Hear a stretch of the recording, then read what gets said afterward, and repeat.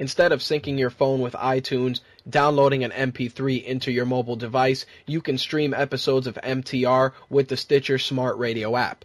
Stitcher allows you to listen to My Take Radio via your 4G, 3G, or Wi-Fi connections. Downloading it is quick and easy. Head over to Stitcher.com/MyTake, and you'll even be eligible to win some money. Enter My Take, all one word, in the promo box, and you'll be eligible to win $100, courtesy of My Take Radio and Stitcher. MTR Live starts right now.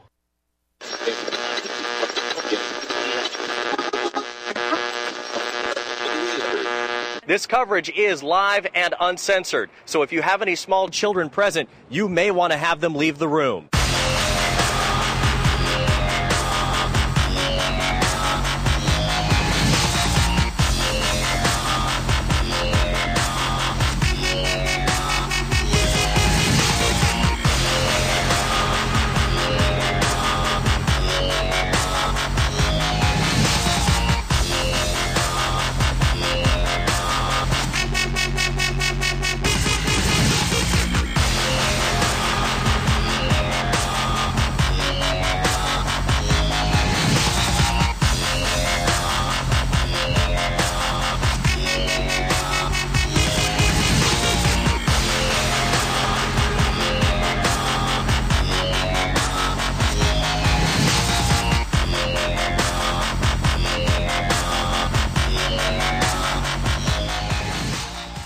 What's up, guys? My Take Radio episode 162 for Thursday, November 8th, 2012. Our call-in number is 347-324-3541. Again, that call-in number 347-324-3541.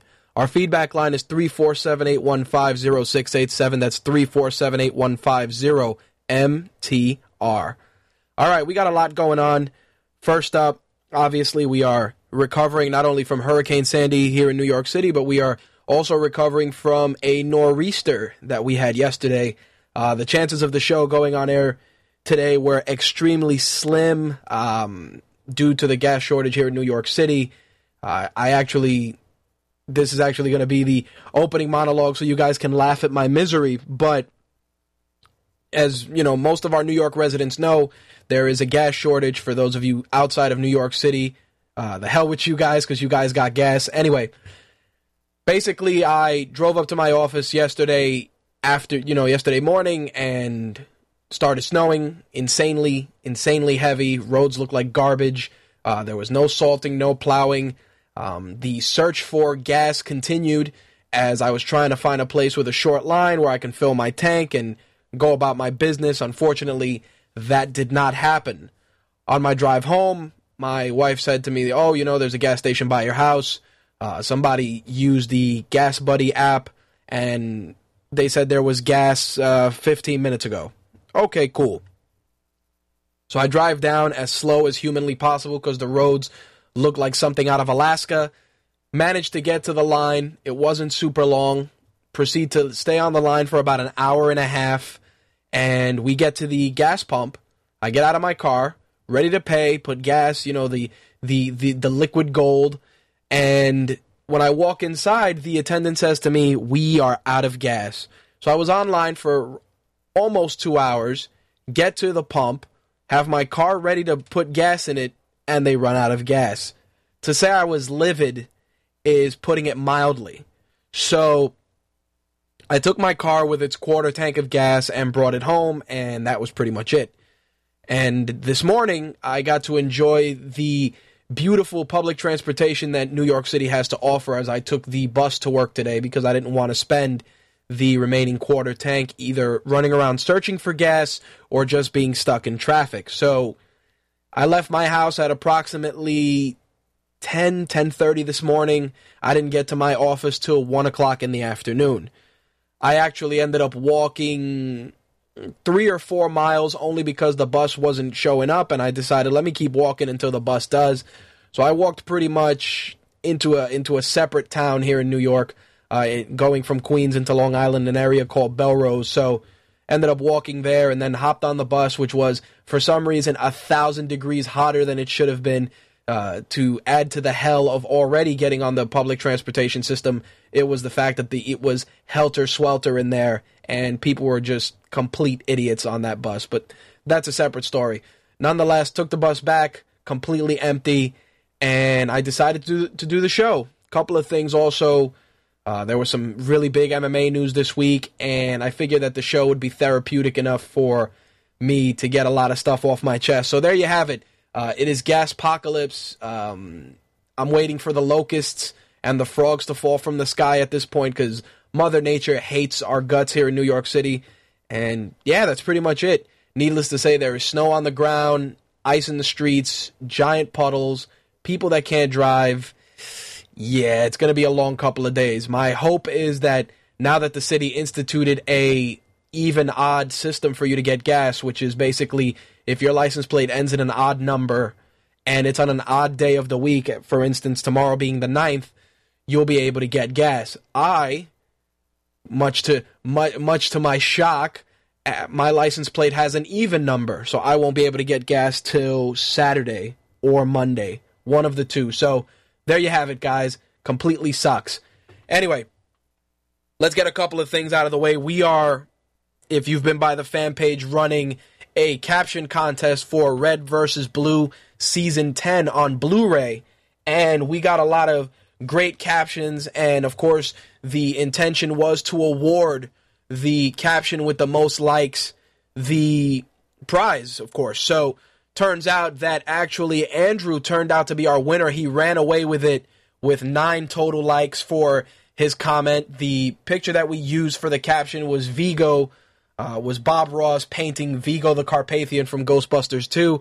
Being an 80s baby, I have a fondness for the Vigo character. If you haven't seen Ghostbusters 2, what the hell is wrong with you? Anyway, Andrew is our winner, so he will forward me his address, and I will send him Red vs. Blue Season 10 on Blu-ray. I do have a best of Red vs. Blue on DVD, which, depending on the call volume for this evening, maybe I'll give it away to a caller. And lastly, we have a Red vs. Blue 10 years complete box set in Blu-ray, 14 discs. We're finalizing the review for that, and we will be giving that away. I'm trying to figure out a cool way to do that. I will say that for that contest, most likely staff will be excluded, obviously, for a couple of reasons. But number one being that it would eliminate just certain things. So that's going to be the plan for that. The Red vs. Blue box set will most likely either be given away if we do a live stream, or maybe we'll give it away on air, or maybe we'll do a Twitter giveaway. Who knows? But the Red vs. Blue box set will be our next giveaway, courtesy of our friends at New Films. So be on the lookout for that in the coming days. Lastly, I've been seeing a tremendous number of people getting the show from Stitcher. Thank you very much for that. Just a quick reminder that you can listen to 96K stereo episodes of MTR with the Stitcher app. You can get that stitcher.com/mytake. If you actually enter My Take in the promo box, you'll be eligible to win $100 courtesy of MTR and Stitcher. So if you want to use Stitcher to listen to the show, you can do that. As always, thank you for your check-ins on Get Glue. Our t-shirt designs are pretty much finalized. Just got to give some people some money, and we can take it from there. Last but not least, there are new articles on MyTakeRadio.com. Of course, Ben's Fighter of the Month. We got a couple of movie trailers up. I know Slick is working on some stuff. We got a new Buried from John Blade, and I'm going to have some other stuff up this week as well. It was my intent to have reviews for Wreck-It Ralph and Man with the Iron Fist, but given the fact that it is pretty much a complete Mad Max realm over here, I decided not to do it, but we should have some reviews in the coming days for that. Same thing for Skyfall as well, since I got some tickets courtesy of Sony for that, so be on the lookout. MTR Behind the Mic and Beyond the Mic will be getting new guests, including Todd McFarlane, possibly Blair Butler in the coming weeks if we get that finalized, and a couple of other people as well. All right, tonight's topics. We got a lot of stuff going on with Strikeforce. Ben is going to be joining us to talk about the Stephan Bonnar suspension and some of the MMA news as well. We got a ton of wrestling news, including Raw, SmackDown, which actually aired Tuesday, plus Impact. So there's going to be a lot to discuss with regards to that. I am not going to do the Ultimate Fighter recaps anymore for a couple of reasons. Number one, the show's just, I've lost complete appeal. Number two, I've missed a couple of episodes, either because, like I said, my DVR voluntarily decided that I shouldn't watch it anymore or something else, but I'm not going to cover the Ultimate Fighter anymore. I'll just discuss the finale when it goes down, because like I said, this season just hasn't impressed me. And to fast forward through, the entire episode and get to the end just to see the fight, it's not doing anyone any favor. So I'm taking a brief hiatus from doing any more Ultimate Fighter recaps. So there you have it. We're definitely going to talk about something that's been making it the rounds, which is the Let Me Bang Bro. And Ben is going to explain that to those of you that aren't familiar with what's going on with that. It is very, very amusing. Last bit of things I got to get out. Like I said, one of our listeners, De Silva, he is doing Movember, or No Shave November, however you want to do it.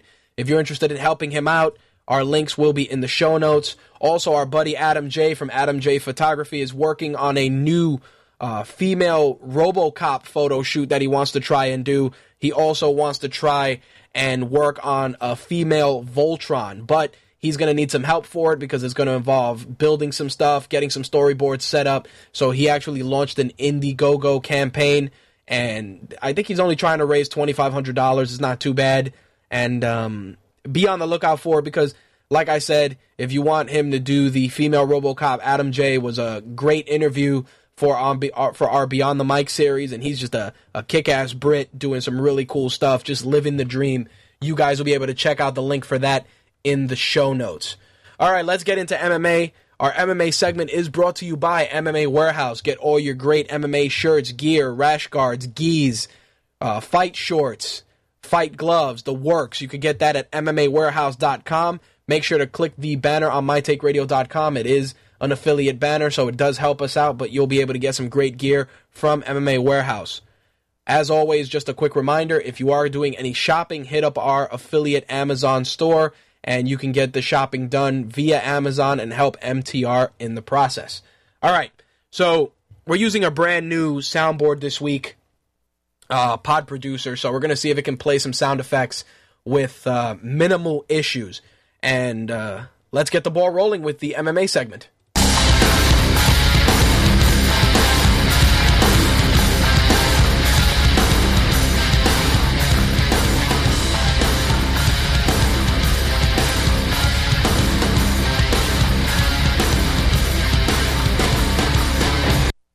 All right, there's a crazy amount of news going on, so I'm going to bring Ben on because he's going to help me with the MMA segment this week, and especially as exhausted as I am, I'm glad Ben decided to step up and give me the assist, and of course I'm sure Slick will as well. All right, let me bring Ben on. Ben, my friend, welcome back. What's up, man? I'm sorry to hear about the craziness going on in New York, man. Dude, it really is some real Mad Max shit. But the problem is, too, that people are a bunch of panicky bitches. I'm 100% sure of it. Primarily because people are buying gas, filling their cars, stockpiling the bottles of gas, and then selling the bottles of gas on Craigslist. That's how crazy shit has gotten. Guys are online. They roll 3 or 4 deep. They have them on the car line. Then they send 2 of their buddies on the can line to fill, the gas containers, and then they meet at the corner, and they throw them all in the trunk, and I saw that happen today. Now, you could say to yourself, yeah, well, maybe they got a couple of cars. No, because these are dudes that they'll drive down to the next station, pop open the trunk, and say, yo, I'll sell you a container for $75. This is how crazy. This was the kind of shit I saw while I was waiting for the bus today. Just dudes just doing some real grimy shit. So we're going to see if this even odd system that they do works. I mean, they implemented it in Jersey, so it should be all good, but who knows at this point. Yeah. And of course, people blame Obama. People blame Obama for everything. He's making hurricanes happen. Yeah, he made a hurricane. He farted, hurricane came out of his ass, blew away half of New York. Yeah, it's cool. But, yeah, shit is bad. But Let's get into the meat and potatoes. The MMA this week has been bananas, especially with the news that broke an hour or so before we went on air, which we're going to discuss. But let's talk about Stephan Bonnar and Dave Herman. Stephan Bonnar got popped, tested positive for drostanolone, which is an anabolic steroid.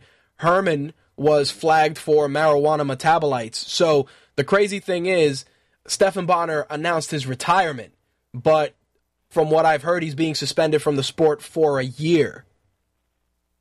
So let's start with the minor, which is Dave Herman getting popped once again for the weed. What do you think? Yeah, I don't think. First of all, I mean, not that I'm a pothead. I'm not gonna say I'm a pothead, but dude, weed doesn't enhance anything. It's not gonna help you be a better fighter at all. I don't understand why he got in trouble for it. I don't understand why Diaz got in trouble for it. Nope. It makes absolutely no sense to me that it's even something they test for. Just seems like a waste of money. Quite frankly, as long as the dude is not coming to the cage high, it doesn't matter if he lights up one before he even gets to the arena. As long as he's not high when he steps in that cage. Yep. You don't drug test for alcohol. I mean, you know what I mean? Like, it's not helping him fight better. And this is the second time Dave Herman has gotten popped. I think this is the second time in 2 fights he's got popped for being on pot. So, I mean, I don't know. It's just dumb on his part for even getting caught because they're testing for it. But still, it's stupid that they even tested for it in the first place. Yeah, it's the crazy thing with marijuana, and I don't use it. I don't pass judgment. I know enough dudes that are potheads. The fucking guys open a bag of weed and swallow it in the blink of an eye. So I don't pass judgment. Like I said, most of the times the guys I know, and I know guys that they lift weights. They're super strong dudes. They eat weed basically, and it doesn't impede nor enhance their athletic performance. I've seen guys walk into the gym high and do a 500-pound deadlift, walk out, go next door, and eat 6 tacos from Taco Bell and wash it down with a protein shake like it's nobody's business. So to sit there and say that there's any sort of enhancement is insane logic from start to finish. Now, I'm a little bummed out in Stephan Bonnar's case because this isn't the first time Bonnar's been popped, number one. Number two, it's like, dude, you juiced to fight Anderson Silva, and it wasn't even a contest. So that's one thing that bothers me about it. Also, it's the flip side. What if he had won? Like what if he came in there and on the off chance knocked Anderson Silva out? Yep. Like, the fact that he doesn't have the I don't want to say honor because honor isn't really the right word. I'm trying to think of the right word. The maybe self-respect to try to do something like that, like man to man. Like, he knew that was in his system, and I hope he. I mean, I haven't seen him say anything like, "Oh, I didn't know." He knew that was in his system, and to me, that's a bitch move. Like, dude, just go in there and take your ass whooping like a man. If you want to lose, take it like a man. Don't roid up and then get your ass whooped. It looks even worse. And now he's supposed to be in the UFC Hall of Fame, which is bullshit. The UFC Hall of Fame is bullshit. Like, they put in people they like. The UFC Hall of Fame is like the WWE Hall of Fame. Exactly. It's people they like. Yep. It doesn't matter what you did for MMA. It's who you like. Besides the fact that Stephan Bonnar was already kind of a mediocre fighter, this just taints his legacy even more. And it's really unfortunate to me that he decided to do this on a fight that he clearly knew this was going to be his last fight. Exactly. That's the only reason he did it. He clearly was like, win or lose, I'm done after this. And it's just unfortunate that, that he did it. No, I was bummed. I've always liked Stephan Bonnar, and yeah, his fighting prowess, you can question it for obvious reasons, but you know what? Until I set foot in a cage, the dude went in there and he did his business. It was always exciting to watch. It was always bloody. It was always violent. I mean, his war with Christoph, his war with Forrest. I mean, yeah, not for nothing, he's part of John Jones's highlight reel, so he helped John Jones along the way, too. What bothers me... he was the last person to win I believe, before... a round. Before Lyoto Machida did it, he won a round. Yep. So it's like, it disturbs me to see a guy who is so well respected for what he's done for the sport, whether it's as an ambassador, whether it's with the crazy shirts he's made, from getting nearly sued by Josh Koscheck to a ton of other. The guy's been in and around MMA stories for his entire career, and to see it end not only with retirement but ending in a way where it's tainted regardless. It's like, don't get me wrong, when I saw him at the open workouts, I was like, yeah, he looks a little too vascular, a little too lean, and a little too big. Especially because he was cutting weight at that time. Exactly. Like, when he was open workouts, that's in the middle of him cutting weight. There was no reason for him to be that big. Like, I saw those pictures before I even heard this. I was like, he looks really big for someone that just supposedly wasn't doing anything about 3 weeks ago. Well, like, he looked really, really big, and he didn't normally look that big. Well, here's the funny thing, and De Silva mentions it there about Bonner deserving to be in the UFC Hall of Fame. Now, looking at it from the circus-like atmosphere that we discussed, sure, you can say him and Griffin helped mainstream the sport. Which is fine. You can say that. That's a great accomplishment. But the problem with that is that when you put a guy like that into the Hall of Fame, it's the equivalent of putting a Barry Bonds into the Hall of Fame, or a Sammy Sosa, or a Mark McGuire. It's like their attributes are there, their athletic prowess is there, but how much of it was really them? Well, I get what you're saying. With Barry Bonds, though, like even before he started juicing, he was possibly the best baseball player of his era. No. He was, but when he started really smashing records was during the time that he was on the sauce. Yeah. And that's what I'm saying. Like, the same thing with Bonner. It's like the guy started hitting his stride and mainstreaming after the Griffin fight, and after, I even want to say after the Jones fight. Even though he lost that fight, he was a name because people used to say he took a round from Jones. That was one of the things that he had on his resume. Yeah, I mean, he belongs in the UFC Hall of Fame. For that contribution only. Yeah, for that contribution only. His fight with Forrest Griffin, I would have probably never seen mixed martial arts without that fight. Yep. I mean, just to be perfectly honest. And he deserves it for that reason and that reason alone. Now, if there's a mixed martial arts Hall of Fame, he shouldn't even be sniffed for that because he's not a great. No, he's not. I don't want to say like in a disparaging way when I say someone's not a great fighter. Like, I don't want to be like, well, he sucks. I mean, I haven't stepped in the cage. Right. You said. No, I understand what you're saying. Yeah, he doesn't deserve to be in a Hall of Fame. Right. But he did great things for the UFC. And there you go. He deserves it. I mean, it's unfortunate that two of his biggest fights, the second Forrest Griffin fight, he tested for Bolden. I think Boldion. Boldion, yeah. And now for another steroid. It's unfortunate that in two of his biggest fights, he tested for roids. But, I mean, the dude deserves to be in the UFC Hall of Fame. He deserves for people to remember him, not so much for this, but for, first of all, stepping up to get his ass whooped. And, being that scrappy kind of dude that gave pretty decent fights his whole career. That's it. I mean, that's where I feel his nomination, if they decide to do that, is valid. And if you want to remove the stain of his positive drug test in putting him in the Hall of Fame, just put him and Forrest in there at the same time.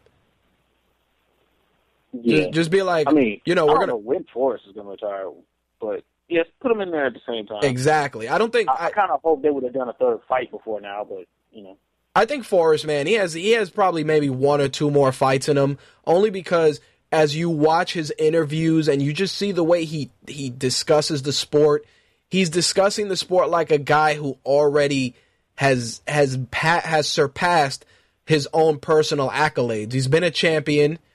He's been in contention. He's delivered great fights. It's like, for him now, it's like, I just want to do the fights that are fun and the fights that'll generate a buzz. Well, taking that Phil Davis fight ain't going to be fun. That's hell no. It's going to be a fun time. It's not going to be a fun time, but you know what? Even if he loses in that fight, it's going to be competitive enough where you'll be like, wow, you know, Phil Davis went in there and handled his business. Like you know how sometimes they'll put a guy in there to fight and you're expecting an awesome knockdown, drag-out fight, and the opponent walks through the guy, and you're just like, shit, you feel let down. Phil Davis, he may walk through him, but then again, he may not. He's probably going to walk through him.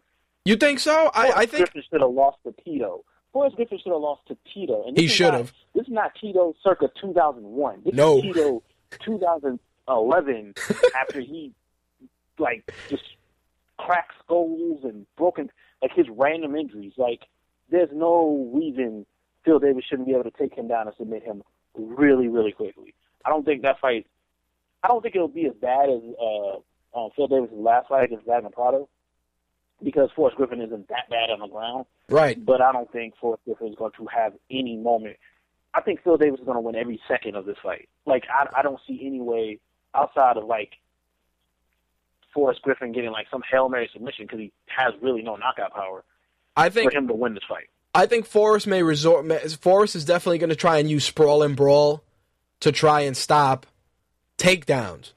You know, Phil Davis's takedowns are fantastic. So, but I think Forrest is going to definitely try and go sprawl and brawl, and then try and definitely secure top position for some sort of a submission or ground and pound. It is true, I've never seen him really tag a guy to the point where him and Bonner stood in the center of the cage and just beat the shit out of each other bloody, and you'd expect one of those guys to topple over.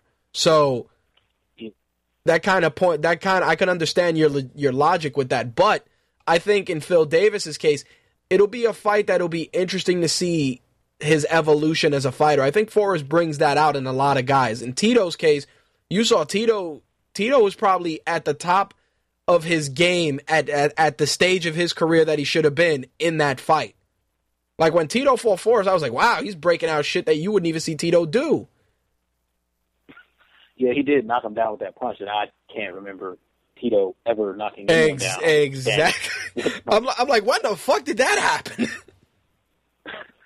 Which is why even it shows even more how depleted I think Forrest Griffin is, because Tito's not a horrible boxer or nothing like that. But he ain't knocking people down with hooks.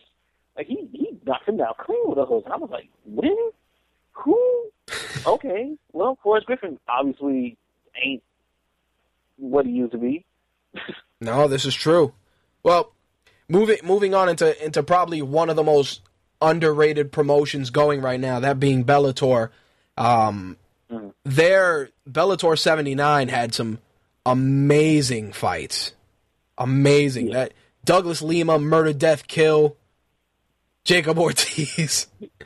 Just to say something about that fight, if you know you're a markedly better or worse striker than who you're fighting, why would you trade? Your hands down.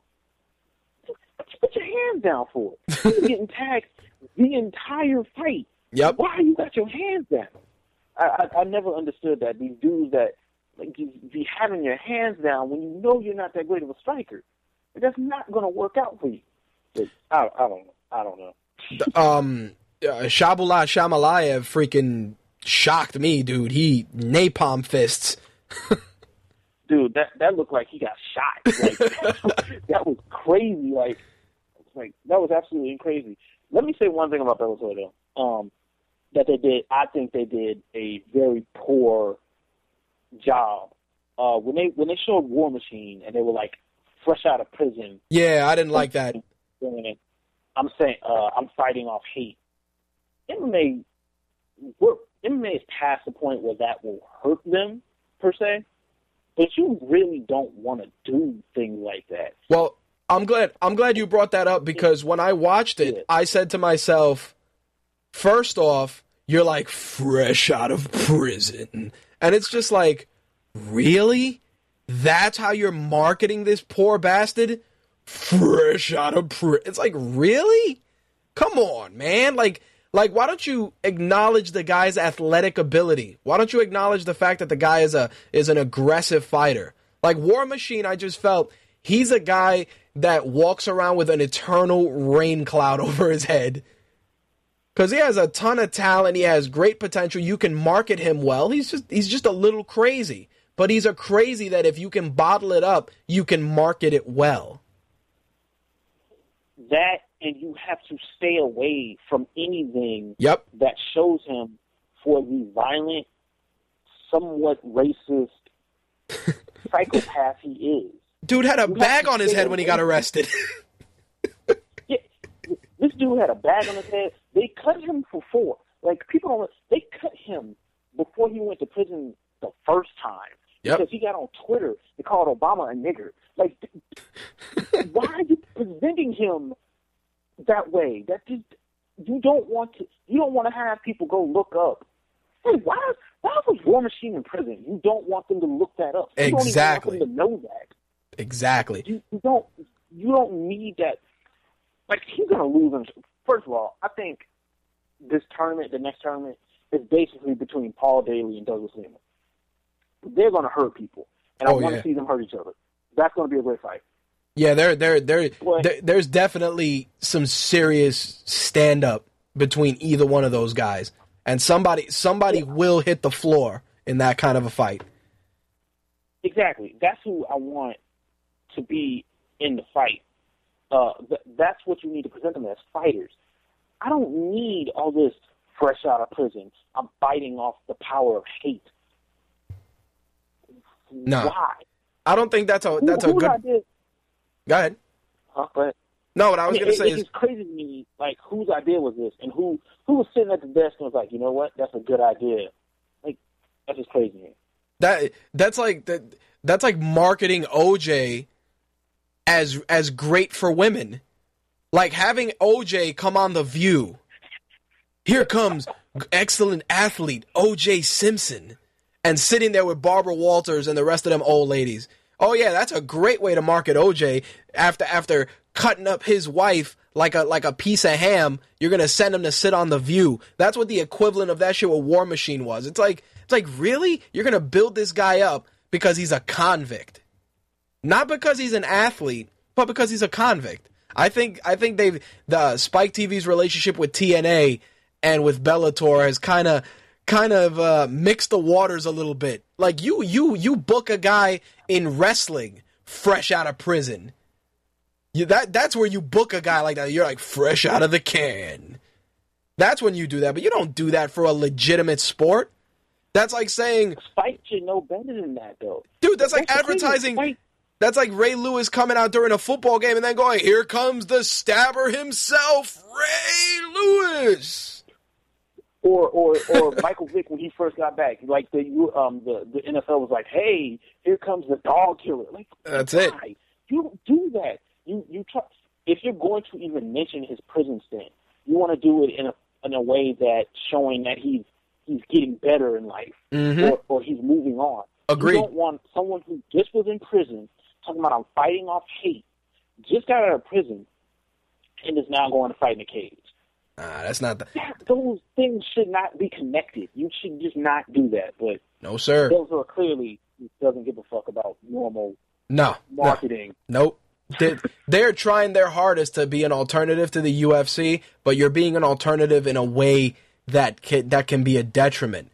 But I will tell you this: out of nowhere, the promotion that shocked me was World Series of Fighting this weekend. There was some good fights on World Series of Fighting. Oh man, that really good fights on World Series of Fighting. Andre Arlovsky just murder, death, kill, and Anthony Johnson just detonating a napalm fist on poor DJ Linderman. Poor bastard. It was really great fights. It's kind of sad what Miguel Torres has become. That kind of saddened me. But seeing Tyrone Spong come to MMA, if he can wrestle, if he can just stop takedowns, he's gonna be nasty.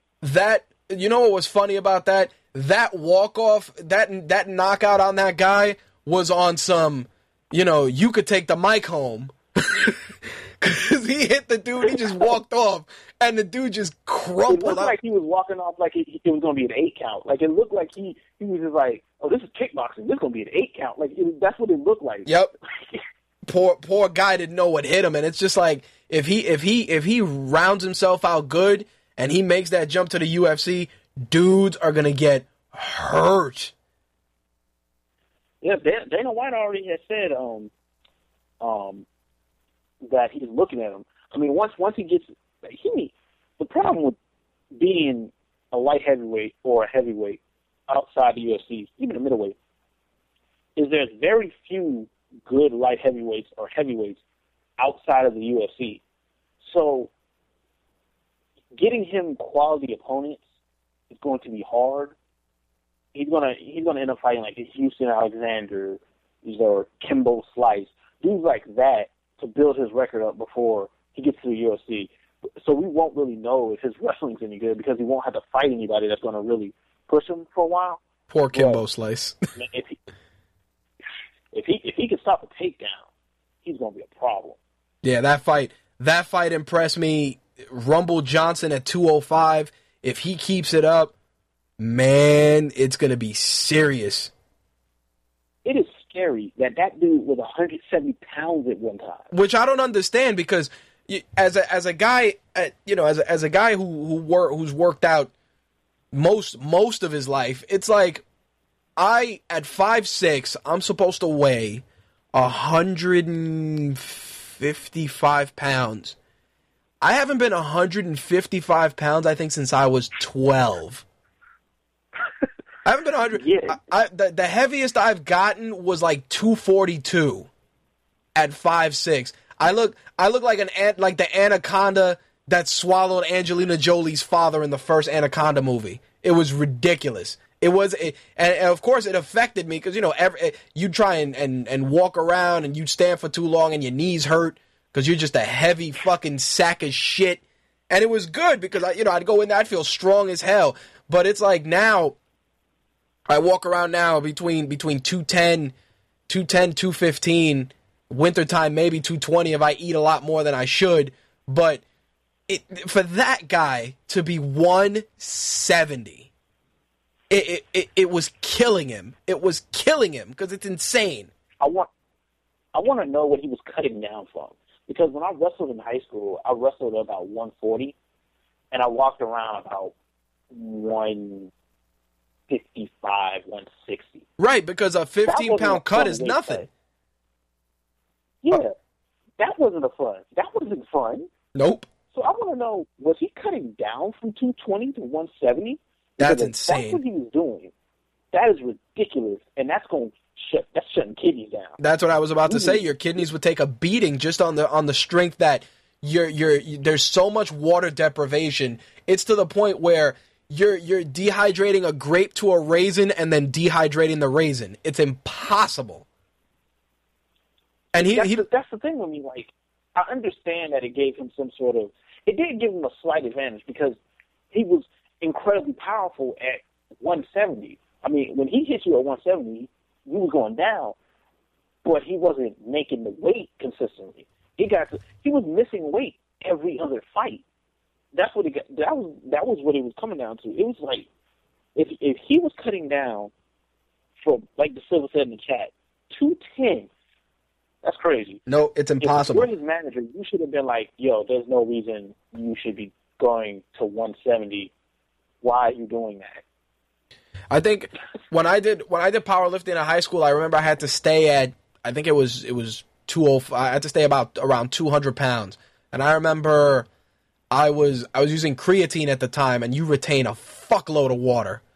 So I was beasting up, and I was about 215, 220, and I remember my coach, my gym teacher, Mr. Nugent, he was like, you're kind of heavy there, and he'd be like, you gotta drink more water and filter it all out, because that's how the way he spoke. And I remember I went and I bought the sauna suit in Modell's, the giant garbage bag looking suit, hated those, and proceeded to ride a bicycle with the sauna suit on like a jackass. And I think I got down to 207 or so. And then it was just sips of water and fucking green vegetables. And trying to make sure that my shit ran like my faucet. Just to ensure. I hated sauna suits. We used to walk around school in sauna suits. Yeah, dude, it was not the move. So for this guy to cut from 210, it's like he must have been wrapped in Ziploc, saran wrap, sauna suit, and sitting in the sauna with somebody blocking the door for him to get out. Apparently, in the interview that he did, I think before the fight, he was like, he should have done this a long time ago, which, duh. But he was like, whenever he got a fight, he started cutting right then and there. Yep. As soon as they said fight, you have to cut. So that's 8 weeks. We're just gonna say 8 weeks that you're cutting weight. You don't really have time to do anything training wise if all you're doing is cutting weight. Yep. Like there's only so much training you can do. So I mean, hey, he looks good at 205. He retained that power, and I think he'll make it back to the UFC. I think he'll get some runs at 205 and make it back to the UFC because he can make 205. Dude, Rumble Johnson and Rashad Evans would be bananas. They won't fight each other, though. They're both Black Zillions. Speaking of Black Zillions, there were so many Black Zillion commercials during the World Series of Fighting. No, yeah, of course. But the thing with me is, yeah, you're in the same camp, but let's not pull the shit Jones and fucking Rashad pulled. You know what I mean? Like, fucking fight. Rashad, more or less, Black Zillions is Rashad's camp. Right. Like, he started the camp. It's his camp. If he says he's not fighting somebody, you're gonna have to leave Black Zillions. I don't think Rumble wants to do that. No, I don't think so either. But dude, that would be a fight that would get people buzzing immediately. Yeah, I mean, I wouldn't mind seeing Rumble against a dude like Glover Teixeira. Glover Teixeira will be good. I think that would be that would be a good fight. Hell, Glover Teixeira, somebody who can fight back. Honestly, not even bullshitting. Johnson and Rampage. That would be a good fight too. Because there'd be some shit talking. You know, Rampage would definitely get under his skin, which is good because you know Rumble Johnson gets mad very easily. He does. He definitely. That would be a really good fight. He got mad in the fight when the dude poked him in the. Yep, because you know he had to detach the retina when that guy put his thumb all the way into the back of his eye socket. Remember that? Yeah. As soon as his eye got touched, he went into like, whoa, this is not. We're not doing this. Yeah, let's not do this again. And Andrei Arlovski, he's trying his hardest to get back in the UFC, boy. Yeah, he's a heavyweight, so I think he can get into the UFC. Boy, the problem with Andrei Arlovski is not his skills, it's his chin. And his brain. And his brain, dude, because psychologically he gets defeated immediately. Yeah, you can break him down if you get on top of him and beat him up that way, or if you touch him really hard on the face, he's probably getting knocked out. And Arlovski used to be a beast, but I mean, it's strong. He can make it back to the UFC. He could. It's heavyweight. He can make it back. No, I agree. But you know, it's unfortunate that his chin is so bad. Well, moving on, of course, we got UFC on Fuel TV 6, where you got to wake up practically for breakfast to watch these fights. Main event, Rich Franklin, our boy, Rich Franklin, our boy Kung Lee, who's in Man with the Iron Fist, also a guest here from MTR. Thiago Silva's fighting, Stun Gun Kim taking on Paulo Thiago, which I actually am looking forward to seeing that fight, and Fireball Kid, Mac Danzig, and Bruce Leroy, he's fighting. Tiquan Zhang is fighting. The Facebook prelims start at 7:15 in the morning. And one of them has been scrapped. The Hyung, wow, I'm going to fuck this dude's name up. Hyung Gyu Lim. And David Mitchell got scrapped? Yeah, I didn't even know that. Got scrapped. Damn. They said he's medically unfit to fight, so. Oh, shit. I'm actually pulling for Kung Lee in this fight. Not just because he's in the movie and he's been on the show, but I like watching him fight because the style is so different. He throws that sidekick into somebody's ribs, dude. It's lights out. Kung Lee is fun to watch. I don't see very many ways he can beat Rich Franklin unless he lands something significant really quickly. But I think he's really fighting a superior MMA fighter. Maybe if this was just straight up kickboxing or something, he would have a huge advantage. But I think Rich Franklin will be able to weather whatever storm that Kung Lee, spinning back fist kicks all over the place storm that Kung Lee gives him, and be able to probably either grind out a decision or get a late stoppage. One fight I did want to pluck out of here and run by you, Mac Danzig, Fireball Kid, my boy, Takanori Gomi. I think there's a make or break fight for him. I think if he loses, he may get the old cutaroo. I think that he's probably going to lose. Takanori Gomi, when he was a lightweight king, was the second best lightweight in the world behind BJ Penn, who whooped his ass when they fought in Hawaii. But he, unlike BJ Penn, didn't really develop the skills to fight in 2012. BJ Penn could still probably be one of the top 3 lightweights in the world if he decided to cut down to 155, if he really wanted to. But Takanori Gomi has relied so long on that one-punch kind of power that he really doesn't have much boxing technique anymore, and he really can't wrestle. I think Mac Danzig will be able to beat him up, take him down, and probably submit him. All right, well, you know what? We're going to find out when we have Fists for Breakfast this Saturday. Fuel TV, 9 a.m., and prelims on Facebook at 7:15.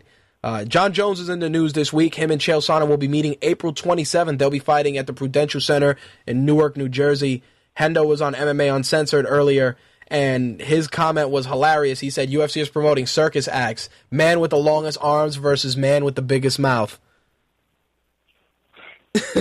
Hendo is not happy. Upset. He seems like he calmed down a bit, because at first he was all pissed. He was piss and vinegar. He wasn't getting a title shot. And first of all, he makes a very legitimate point. He would have been ready to fight Naples. The UFC, we couldn't find anybody to fight Naples. Hendo would have been able to fight Naples.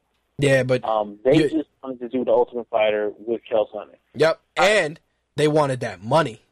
You remember, Chael Sonnen, want that money. Top 5 draws. That's all I gotta say. Yeah, no, I mean legitimate sport-wise, Chael Sonnen doesn't deserve this fight, and Chael Sonnen is going to get brutally beat. But Hendo, if he can beat Lyoto Machida, will get his title shot.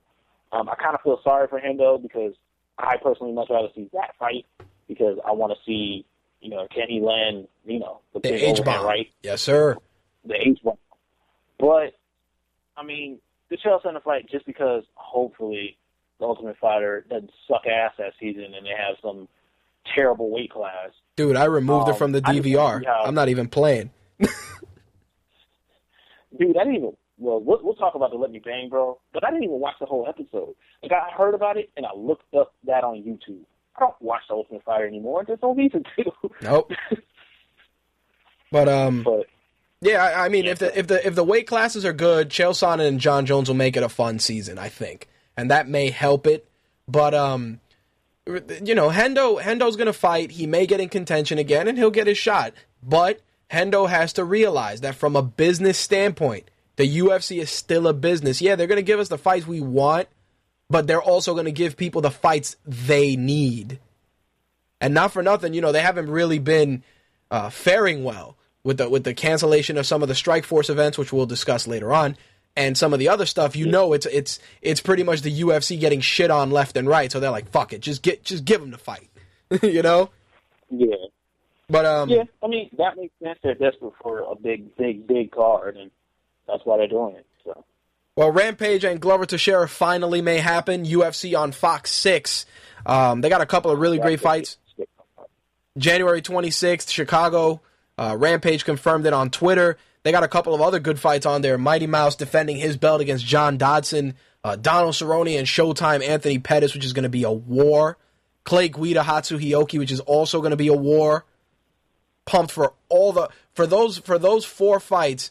Guida, Hioki, Teixeira, Jackson, Cerrone, Pettis, and of course the flyweight is that's going to be a solid card, man, and free. Best of all. That's sick. I cannot wait for that John Dodson Demetrius Johnson. Like, that is going to be sick. The Anthony Pettis, Donald Cerrone fight is going to be sick. I mean, that's a really, really good card. Oh, Donald. And I like how they're putting together the Fox cards now. Well, Donald Cerrone is going to try and walk him down and really just try and beat the shit out of him. And if I were Donald Cerrone, I'd be careful we don't see another Showtime kick. Slip up and get a spinning back kick to the jaw. Like, yeah, that's what I mean. Donald Cerrone can get caught with that. Brother, yeah, Anthony Pettis and his little brother, because his little brother fought this weekend. Sergio Pettis. Yeah, he took the unanimous decision. Flyweight? Yeah, he's either bantamweight or flyweight, but his fight was nasty too. Them boys, man, yeah, that's going to be a fun fight to watch. Well, one thing that everybody's talking about, of course, is Fight Week. Dana White was saying during a conference call that depending on how the GSP fight goes, we may get that super fight with Anderson Silva. But then people are also saying that Anderson Silva is going to be there allegedly to scout the fight, but they're saying if GSP wins, Anderson Silva may go in the cage and challenge. Man, it's a great business plan. I'm telling you, dude. If he wins. People keep ignoring this dude tore his ACL. Yep. GSP's fighting style is based off explosiveness from his legs. Carlos Condit is not some dude that you can just be walking through. Like, he's called the natural born killer for a reason, and I would not be shocked if GSP loses, and possibly loses really, really badly. And it's not indicative of the fighter he'll be forever, right, from now on, if right, he loses badly. But he had a major ACL tear. And I was watching something where this dude was like, if he was an NFL running back, his career would be over. Like, right. He's being rushed back entirely too fast. It takes about a year for your ACL to heal. I ruptured my Achilles in high school. I couldn't wrestle for a year. And even once I was able to wrestle again, it didn't. Before I felt 100%. It took months and months, even after all the rehab and all that, for it to feel strong again. He tore his ACL. That's worse. Well, people are forgetting that. Well, people are also not looking at something very, very interesting, which is something I've always said, and this is just it's indicative of many sports with their flagship athletes. When you have guys that generate tons of money for you and they get hurt or they get injured, GSP's getting put into like a hyperbaric chamber, and he's getting the best medical care on the planet. And the UFC is quietly paying that bill with a smile on their face. Like, the average guy will take the average extremely skilled athlete will take a year.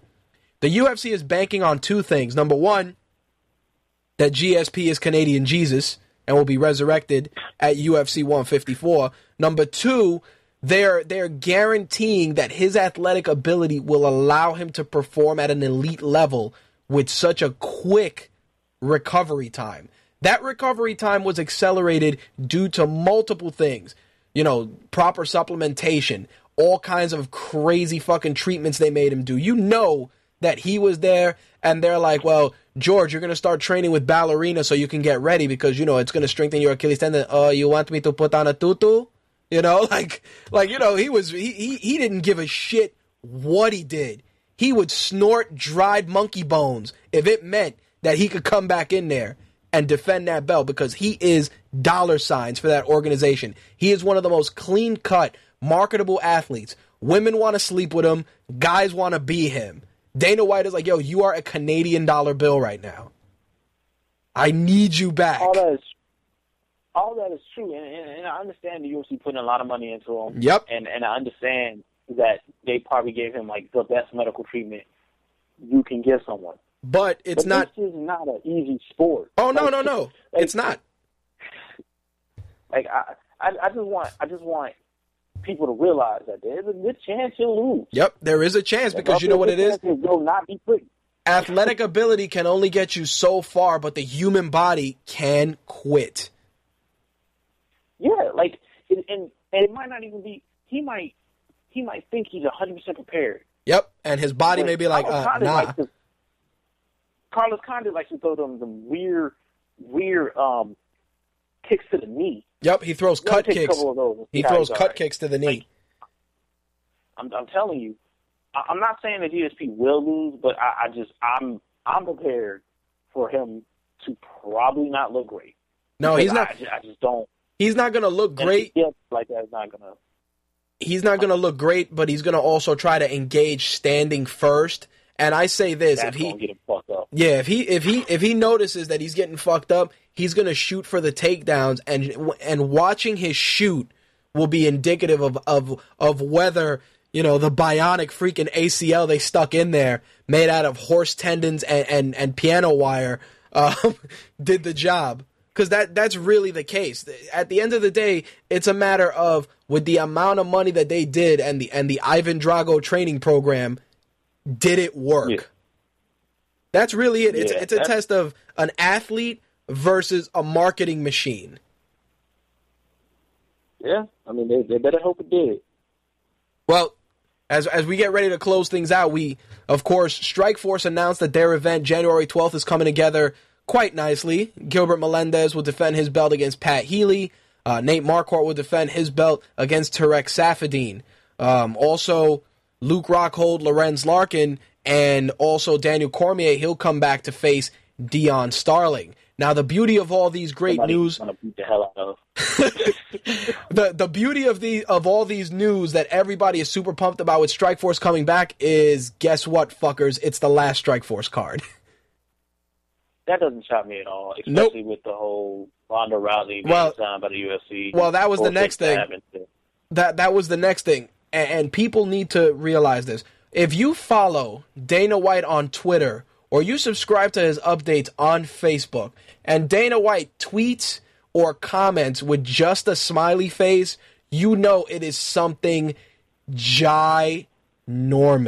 Either it's him trolling Fedor, or it's him dropping ether on the MMA world. And in this particular instance, it was that. The only problem with it was that TMZ played the role of spoiler as Ronda Rousey becomes the first woman signed to the UFC's 135-pound women's division.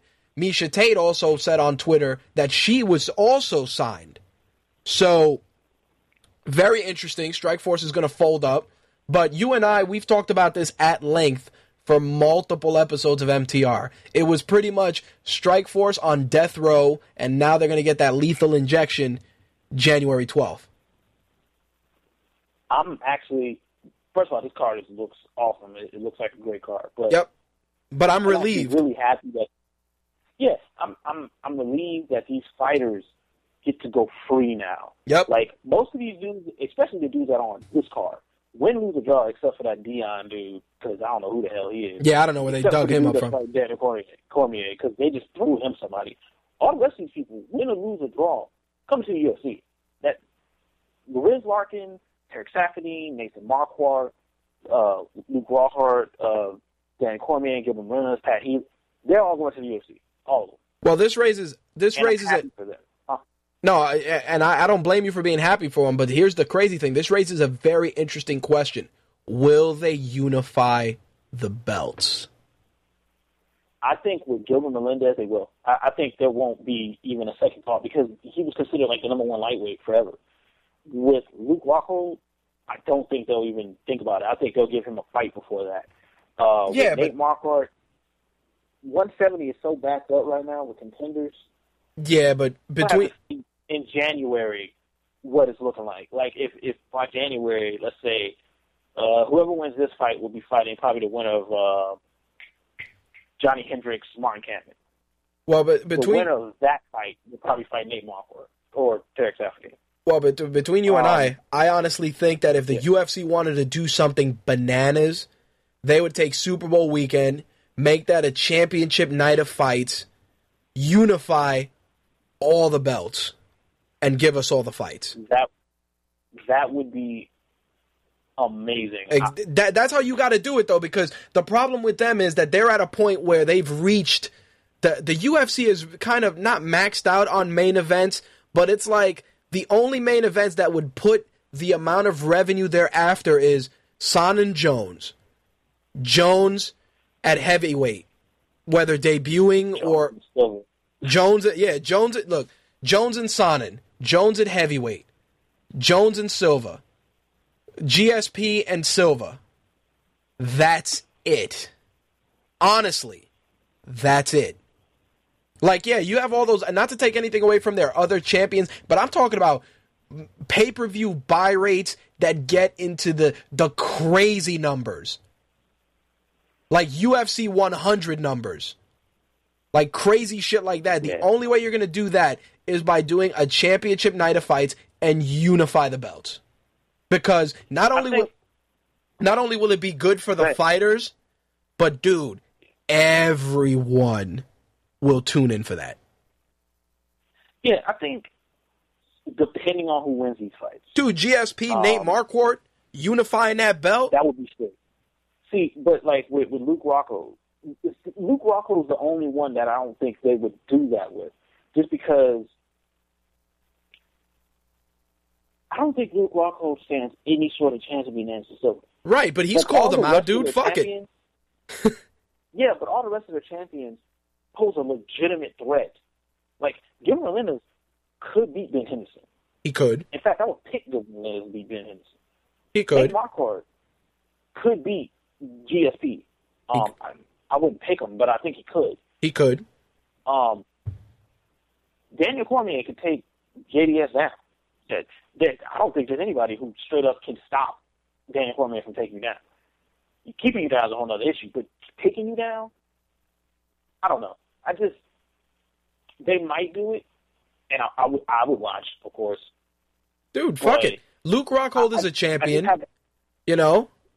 Like, that's what I mean. Like, not to cut you off, but Luke Rockhold is a champion. Fuck it. You're a champion. Fight the champion. And if you're as good as the belt makes you be, then you have the chance to prove it. If that belt validates that you are their number one middleweight, let's see it. That's all I'm saying. I'm like, he may get murder, death, killed in there, dude. It may be, stretcher time. But you know what? Fuck it. You are the champion. Let's see it. True. I mean, I'd watch him get his ass beat. But, there you go. I would love to see it, but we'll see. I don't know. The UFC has so many things they're trying to do right now. I know we're about to talk about it in a second, but they're trying to do so many different things with signing women, bringing in probably in excess of maybe 15, 20 more fighters. Yep. They're trying to do a lot of different things. Well, you know what? They have the outlets to deliver all of those fighters opportunities to fight.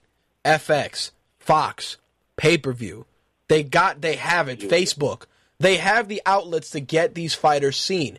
My number one concern is that the Strikeforce fighters are going to come in and not get the opportunities they deserve based on their accomplishments. Like Gilbert Melendez should walk into that octagon and challenge Ben Henderson or Nate Diaz. No, he will. You know what I mean? Like that should be the fight. That's the one I can guarantee. Either it's going to be him fighting straight off the bat for the title, or they're going to make him fight Eddie Alvarez. Because I don't care what anybody says. Eddie Alvarez is coming to the UFC. Yeah, Eddie Alvarez is getting that. He's going back to Bellator. No, Eddie Alvarez is waiting for that number. Yeah, he's basically just waiting for the UFC to throw him some obscene number. Yep. And he's coming to the UFC. And that will probably be either it's going to be a title fight for Gilbert Melendez, or the first fight, his first fight in the UFC is going to be Eddie Alvarez. That's it. It's going to be Eddie Alvarez versus Gilbert Melendez. It's going to be one of those two things, and the winner of that gets the title shot. Yep. And that would be great. That's what I'm saying, but that's what I mean. I don't want these guys. You fold up the promotion, and then the UFC pulls fuck these guys. they're gonna be first fights on the pay-per-view. It's like, no, these guys are champions.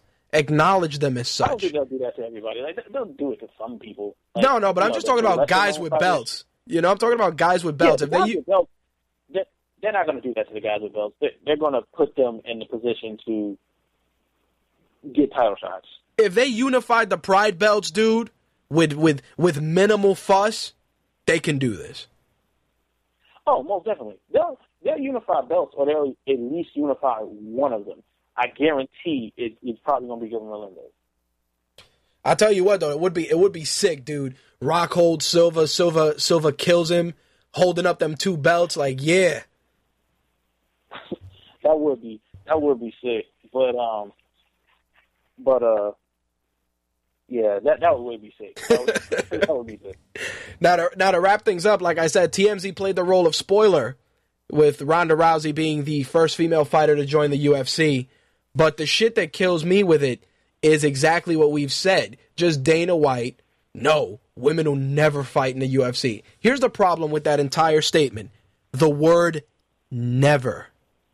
Not him saying maybe down the road, or maybe if we get more female fighters. The fact that it was vehemently no. See, that's the shit that gets me. Oh, there's an echo. I don't even have a problem with him saying never. Like, I don't have a problem with any of that, because at the time he said it, I'm pretty sure he meant it.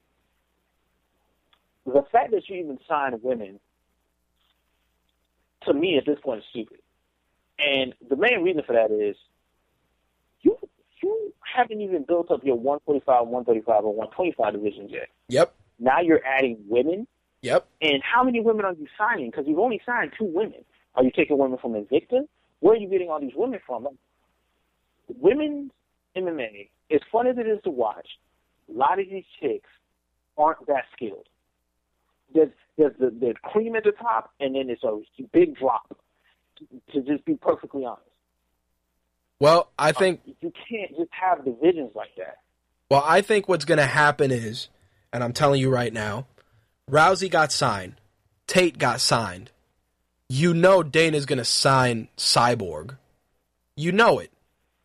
You know he's going to do it. He's going to be like, yo, you're coming in. And either they're going to, what he may do, and this is something I had thought of, is what weight was Cyborg champion at? 145. 145, right? Have Cyborg defend the 145 belt to unify it with Rousey's belt. And that'll be it. Unify 145 and 135. That would be the way to go. Yep, that's because you know as well as I do that the Cyborg and Rousey fight is the equivalent of Jones and Sonnen right now. The shit talking, all of that stuff going on, that's their money fight. So if you want to get that fight done, you tell Rousey, look, go up to 145. This chick's gonna put that belt on the line. We're gonna unify them, and that's that. Yeah, I mean that would be the way to go. I just don't agree with writing it. Oh no, I don't agree with it either. Right now, I don't agree with it either. But you have to look at it like this: Dana White probably got word that Showtime was gonna fold up Strikeforce weeks ago. Oh, he probably knew months when they canceled those 2 events. Oh yeah, they probably told them right then and there, like, yo, look, y'all giving us a bullshit product because y'all took a lot of our great fighters. We're going to cancel this. We're going to do one more event in January, and then we're going to cancel this. Yep. You need to start making arrangements for these fighters. Yep. They probably benched, because these kind of things don't just happen overnight. Nope. They probably told him months ago, so he's probably known. Hell, that's probably why he's been hanging on to Rousey's shoulder like a fucking creepy uncle. Dude, that's the last some months. crazy shit, dude. Like that concerns me, not because of her as a fighter, but just because of the way you come off. Like, he comes off as a dude that got his first piece of ass and hangs around the chick the entire time afterwards. Like, the chick is like, yo, dude, go home. He's like, but yo, let's watch SportsCenter together. She's like, yo, get the fuck out of my house. That's him. He's the dude that smashed the first time and doesn't want to leave. He smashed an experienced chick, and she don't want to hear his bullshit. Like, Ronda Rousey knows she's got to game him. She's like, yo, I got to game this dude so I can get into the UFC because that's where the real money is. It's like, yeah, it's as real as it gets, and that's not only a slogan, that's also with regards to money. The money in the UFC is as real as it gets. Yeah, most definitely. I mean, look, Dana White at times does things that are entirely unprofessional. Yes. One of those right now is following around Ronda Rousey like a puppy. Yep, That's because it weird, just... Yep. That's and creepy, and I think he's married with children. Yep. That's even worse. And it's like, and you know what's funny about it? It's like, it kind of hurts Rousey too, because think about it. People are always gonna look for the easy way to disparage somebody. Oh, did Ben drop? Really, really, I apologize for those of you that are waiting to hear the show, but clearly we are experiencing technical difficulties. All right, let me see if this works. I dialed in with Google Voice, and for some reason Blog Talk Radio still shows me dialed in. Can they hear me in the chat? Please confirm. That way, I know that the shit is working. Since clearly they hate. Yes. All right. I apologize for our technical difficulties. It seems that I don't know if it's Blog Talk Radio, God Almighty himself, the devil, Buddha, probably the elephant god, maybe Kratos. Everybody seems to hate the show this evening. So, Ben, I don't know, Ben dropped out, Ben dropped off, Ben broke the show, whatever the case may be. If he wants to call back, it's fine. I figured we were going to wrap up the segment anyway. Yes, Dana White is a creepy bastard, especially with his relationship with Ronda Rousey.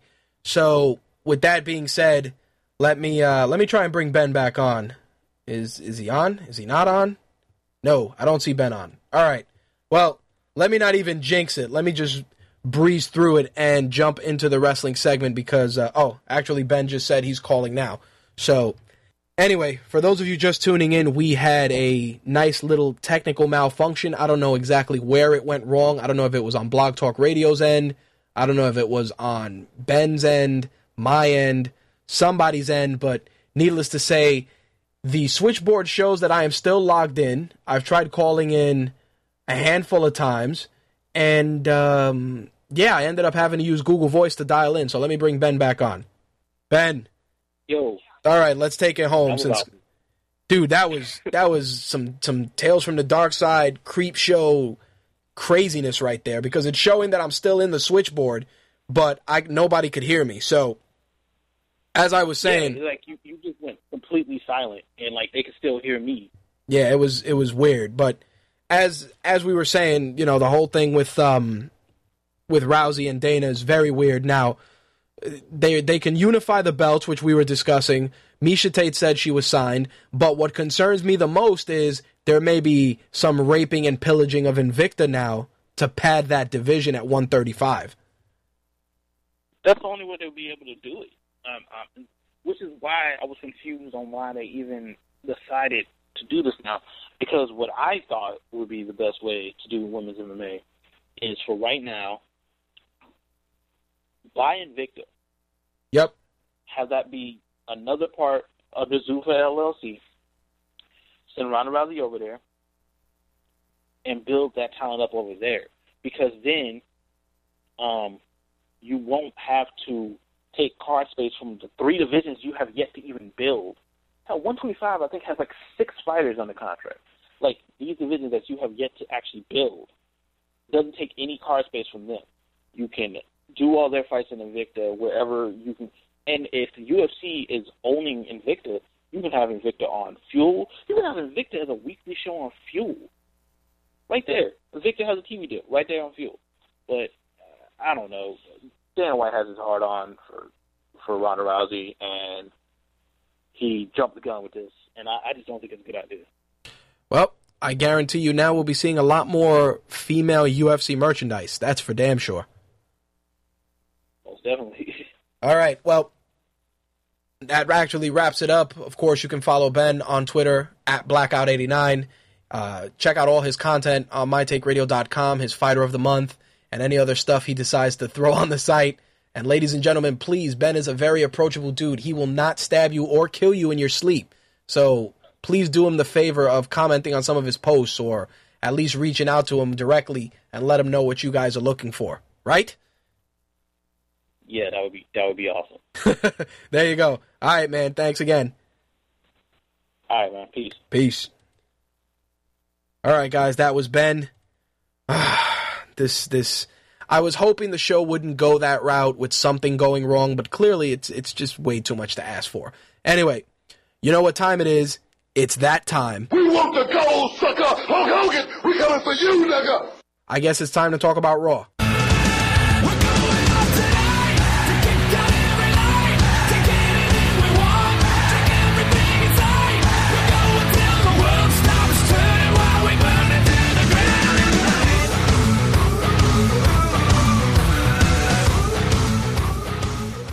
So for those of you that read Buried this week, you will know that Raw was an abysmal 3 hours. I probably would have fared better getting a hand job from a lady with no hands that had hooks than watching Raw. That is how awful it was. It was totally awful.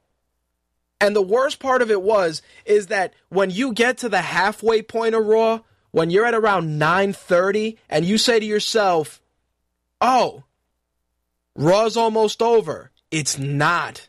There's still 90 more minutes of bullshit. And that's what happened this week.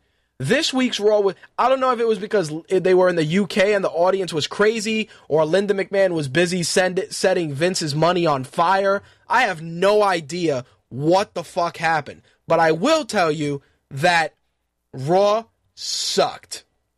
And of course, you know, you got a couple of decent matches in there. Rey Mysterio, Sin Cara, R-Truth against Cesaro and the Primetime Players. No brainer. The faces took it in this one. Daniel Bryan took on Cody Rhodes. Cody Rhodes actually got the victory there. Then, of course, Rhodes kind of fed Sandow to the wolves. Kane ended up killing Damian Sandow dead. Brad Maddox comes out, talks about his bullshit of why he got involved in Ryback's match and all this shit. Vince offers him $1 million contract if he can beat Ryback. I guarantee you that they will find a way to have him win, because from what everybody's been saying, and a lot of the sites have been saying, Brad Maddox is a Triple H guy. So take that for what it's worth. Sheamus took on The Miz as they continue to push our favorite pale Irishman at the expense of everyone's favorite former reality star. So Sheamus actually got a really good match out of The Miz. Of course, continuing to tease the issues with the Big Show, which is a separate story all its own. Our Divas tag match. Ugh. The worst part of this Divas tag match is the fact that Oksana, her wrestling, dog shit. Layla's wrestling, I don't know what's going on. I know she was there with the hometown crowd. She looked really good. Eve Torres, sloppy as shit. I don't know what's been happening. For a chick that trains Brazilian Jiu-Jitsu and is extremely athletic, her wrestling is sloppy as shit. It's disgusting. Completely and utterly disgusting, the amount of slop that went on in that match. Kofi Kingston took on Alberto Del Rio. I was not shocked. They gave Kofi Kingston the pinfall. They're really pushing Kofi, and it showed, especially allowing him to get the victory on Del Rio. Team Cobra, which again, I'm tired of the team moniker in front of tag teams that they've established. Just call them Cobra. Took on my favorite poncho-wearing Puerto Ricans, the Goya brothers, and of course, Cobra ended up winning. I continue to just be disgusted by the fact that Primo and Epico are just treated like complete trash. Complete trash. It's like, I understand that, you know, you guys may have had some beef with Carlito when he left. I understand that maybe these guys aren't the most jacked up, physically fit guys, but guess what? With the amount of history and legacy in their bloodline with regards to professional wrestling, they deserve the opportunity to perform at an upper level. Not playing jobbers to fucking Cobra. Because seriously, that's a paint by numbers, thrown together tag team, only being utilized to keep Santino and poor Zack Ryder relevant.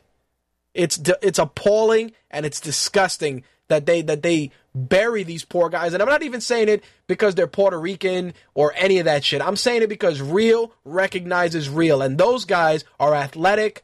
They work well together. And sure, you got Fanta Girl out there shaking her ass and everything. But you know what? It's marketable. It works. You get to connect with that Latino audience that you're so desperately trying to build. And at every turn, they just bury the shit out of them. The Hispanic audience isn't just Mexican people. You can't just base your booking on luchadors. If that's the case, why don't you just put masks on them? Why don't you put masks on them with Puerto Rican flags at that point, since you feel that everybody with a mask is marketable? I swear the writing is just fucking appalling when it comes to that. Seriously. It's fucking terrible. And the worst part is that they go out of their way to just make these guys look like shit. Like complete shit. And it's saddening and it's disheartening to say the least. But what can you do? Let's get into some of the other matches. Of course, besides that, we had another Barrett Barrage squash match, which clearly indicates how low Brodus Clay has fallen. And what ends up happening is Brodus got destroyed by the souvenir elbow in probably 2 or 3 minutes. Heath Slater took on one of the Usos, which of course continuing the decimation of really established tag teams. Heath Slater and his 3MB bandmate Jinder Mahal actually got the pin on Jey Uso. Nice little impaler DDT borrowed from Edge, aptly titled The Smash Hit, got to Heath Slater the victory this week. And our main event tag match, CM Punk and Dolph Ziggler took on John Cena and Ryback. Obviously, Ryback murder, death, kill to get Cena and Ryback the pin. Nice little face-to-face with Cena and Ryback, which actually worked rather well. And it was good. It was pretty solid from start to finish. I actually really, really enjoyed the chemistry and the tease that they were using for that match. It really, really worked out well. I do think that if you're going to successfully do anything with Cena and Ryback, it's either going to be a tweener turn for Cena where he's kind of out for himself, or you're just going to have to full-on go face versus face and try and keep the crowd divided enough to where both of these guys can get cheered correctly. I don't know if that's going to be the thing that makes or breaks that kind of a match, but it's going to be interesting to see Ryback interact with Cena come Survivor Series with the triple threat. Okay, SmackDown was live. Well, it was, I guess, live, given that it was in the UK. But overall, I found it a lot more enjoyable than Raw. Of course, we got another Kofi Kingston-Miz match, which was okay. Kind of wash, rinse, and repeat. Same thing with Primetime Players and our favorite Mucha Lucha tag team. Then we got the craziest thing, Wade Barrett and the Big Show versus Sheamus and William Regal. Very, very impressive that they went with Barrett and Big Show getting the win. I'm not shocked Regal got used in the UK because clearly, everybody loves him. Regal is loved and enjoyed in the UK, so I'm glad that he gets some time on. But the booking for Wade Barrett at this point is either establish the feud with Sheamus already, or find a way to challenge Big Show for the belt and get the belt yourself. Because this continuous rehashing of matches between Barrett and Sheamus every week, it's getting a little old. Del Rio and Orton, little second Falls Count Anywhere match just to continue their feud, which was average at best. I mean, it was good Orton getting his second win, and he got a nice, he got some really nice offense kind of after that second commercial break. And I actually enjoyed the match. I just really hope they close that feud out, especially with the rumors that I'm hearing that they want to have Orton and Ziggler feud. I'm really hoping that is the case, only because that's the kind of match that would probably get people buzzing, especially if you throw the belt on Ziggler. first and foremost, I think Ziggler is at that point where he can carry SmackDown as a heel.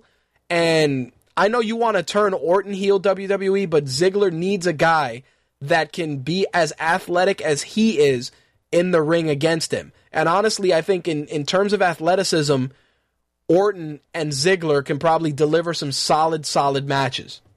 That's all I'm saying. As for Impact was...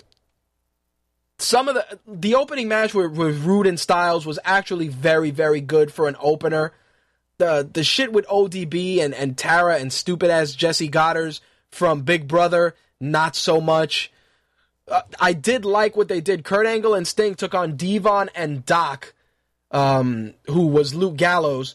And the crazy thing was, the way they ended it, Devon got the DQ with the baseball bat, but they actually got a ball-peen hammer, and Aces and Eights attacked Sting with a ball-peen hammer.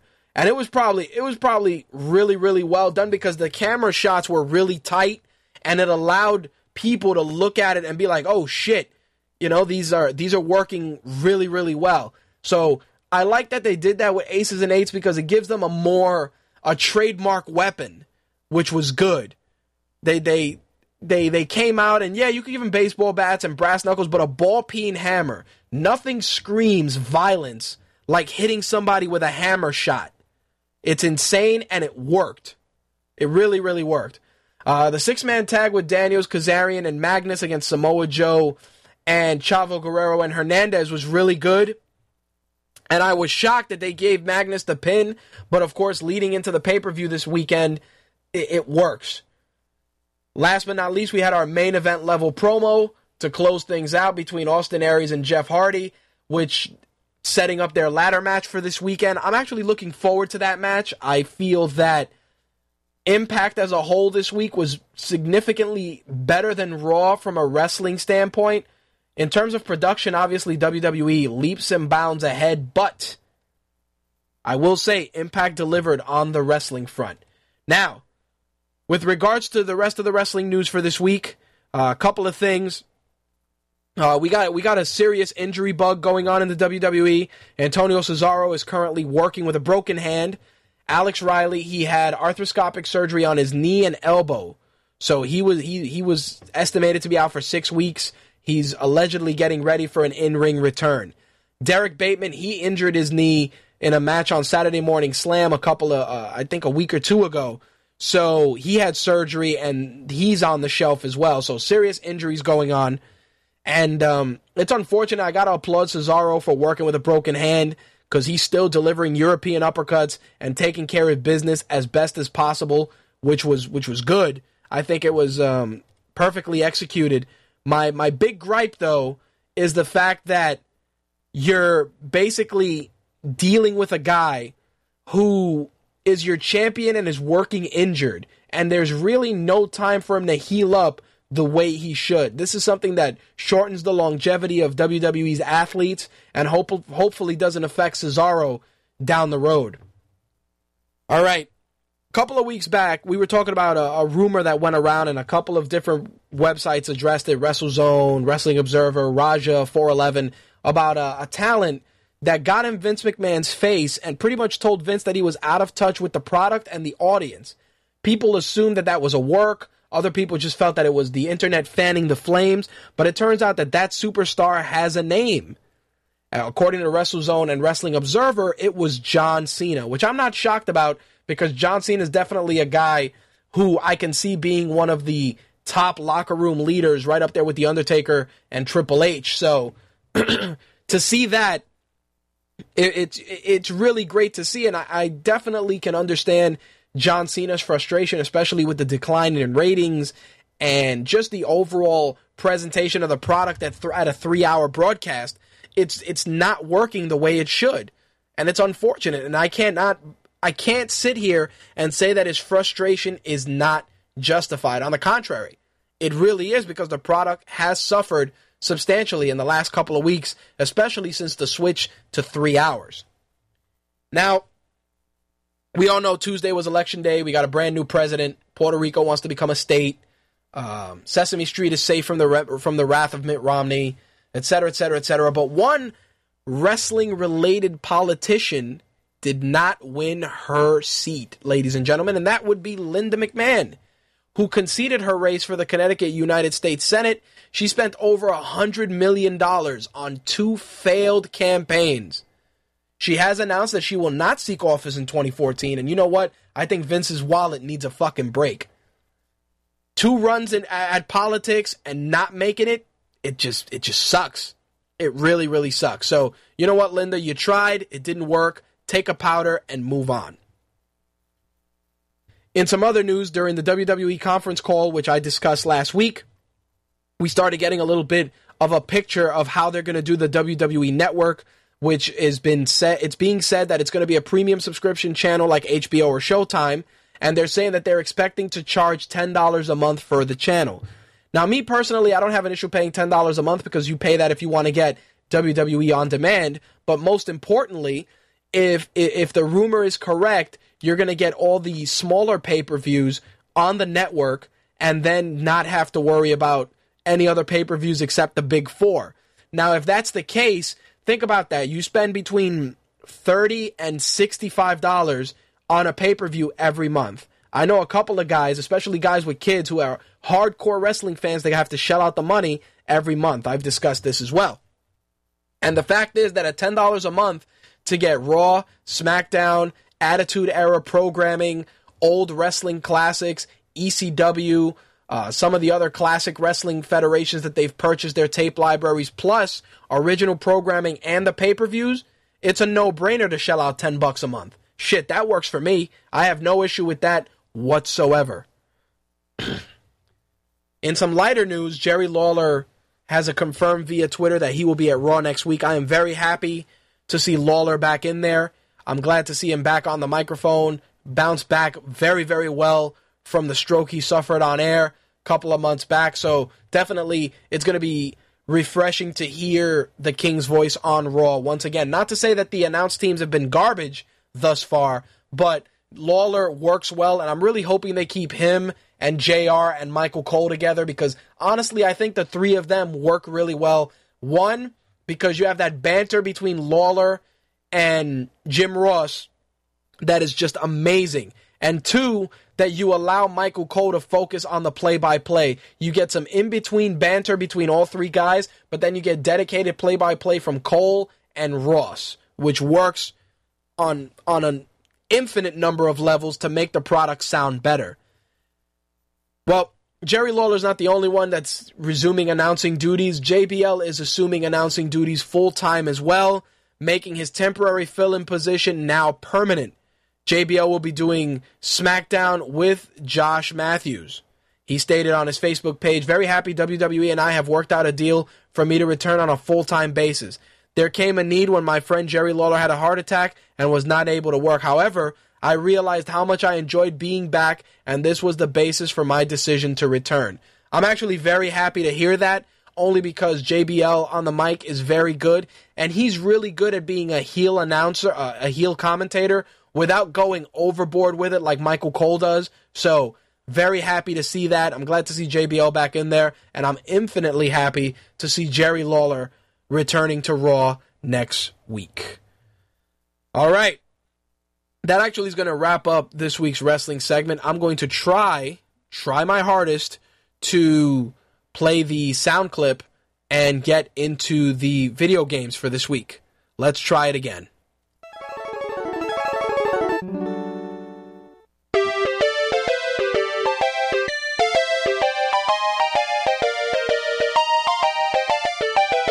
Let's get into video games this week.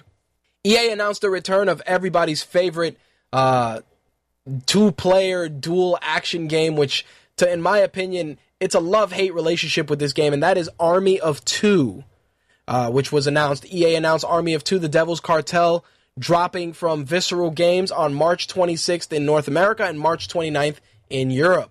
The game will continue to feature the co-op gameplay, which we all know and love, that is a staple in the series. Now, the funny thing with Army of Two is that when I played the first one, I really did get sucked in with the look of the game, the cool masks, And I felt that the game just still left a bit to be desired. I know a lot of guys that really like the game, and they think that it's fucking fantastic for what it was. But me personally, I felt that it was severely overhyped in numerous publications. And then when the game finally hit the stores, it just did not deliver the experience that I expected with the amount of press behind it. Hopefully Army of Two steps their game up and they do the right thing. But who knows? At this point, I like just to see another franchise get the nod. But I'm not 100% sold on the fact that this game is going to be a title that's going to stand on its own 2 feet. I think it's going to get lost in the shuffle with some of the other games that are coming out, and it's just going to be a game that'll probably be a solid rental, but really not a must-have purchase. I'm sorry, that's just how I feel, and it's only on the basis of the original game. If it's improved, then great. If it's not, don't say I didn't warn you. Mass Effect fans that are probably on the fence about this may want to put some money aside that they are releasing the official Mass Effect trilogy. Features all 3 games in one package, probably also will include all the DLC. That's dropping November 6th, which it's funny because I went to a couple of stores earlier in the week on my lunch break with one of my colleagues, and I didn't see it. So when I saw that it was released November 6th, I actually said to myself, I only see just regular Mass Effect. Now, the results may vary, obviously. Maybe GameStop is going to have it and Amazon, but I went into Best Buy and Target and did not see it. So if anybody's out there that has picked it up or actually has seen it in those stores, let me know. I don't want to buy it, but I've really been curious about Mass Effect only because I've played it on and off in passing, and I think that if I want to enjoy the game in its entirety, this might be a good buy for me. So if anybody knows, let me know what the deal is. Like I said, the Mass Effect trilogy, November 6th, it came out for Xbox 360 and Windows, and it's going to be available December 4th for the PS3. So if you're feeling left out, PS3 fans, December 4th will be the date for you guys. Some other DLC was announced earlier this week, and that is for Skyrim. Dust off that copy of Skyrim and get ready for Dragonborn, which is going to be content which will allow you to ride on the back of dragons. So there you have it. You get to ride on dragons, and you get a host of other little features as well. So there you have it. Dragonborn DLC available for Skyrim. Now, it saddens me to talk about THQ because they've done a lot of great games that I've enjoyed, including UFC Undisputed, their work with Darksiders, and even WWE 13. But it seems that they're not doing so well. Deadline actually reported that the company abruptly ended their Q&A session and also pushed back several titles they have on the calendar, including South Park, which was supposed to be released in March, Company of Heroes 2, and Metro Last Light. They're saying, the management said that the game delays will likely create a need for additional capital. This is something that people are saying is indicative of the company being up for sale.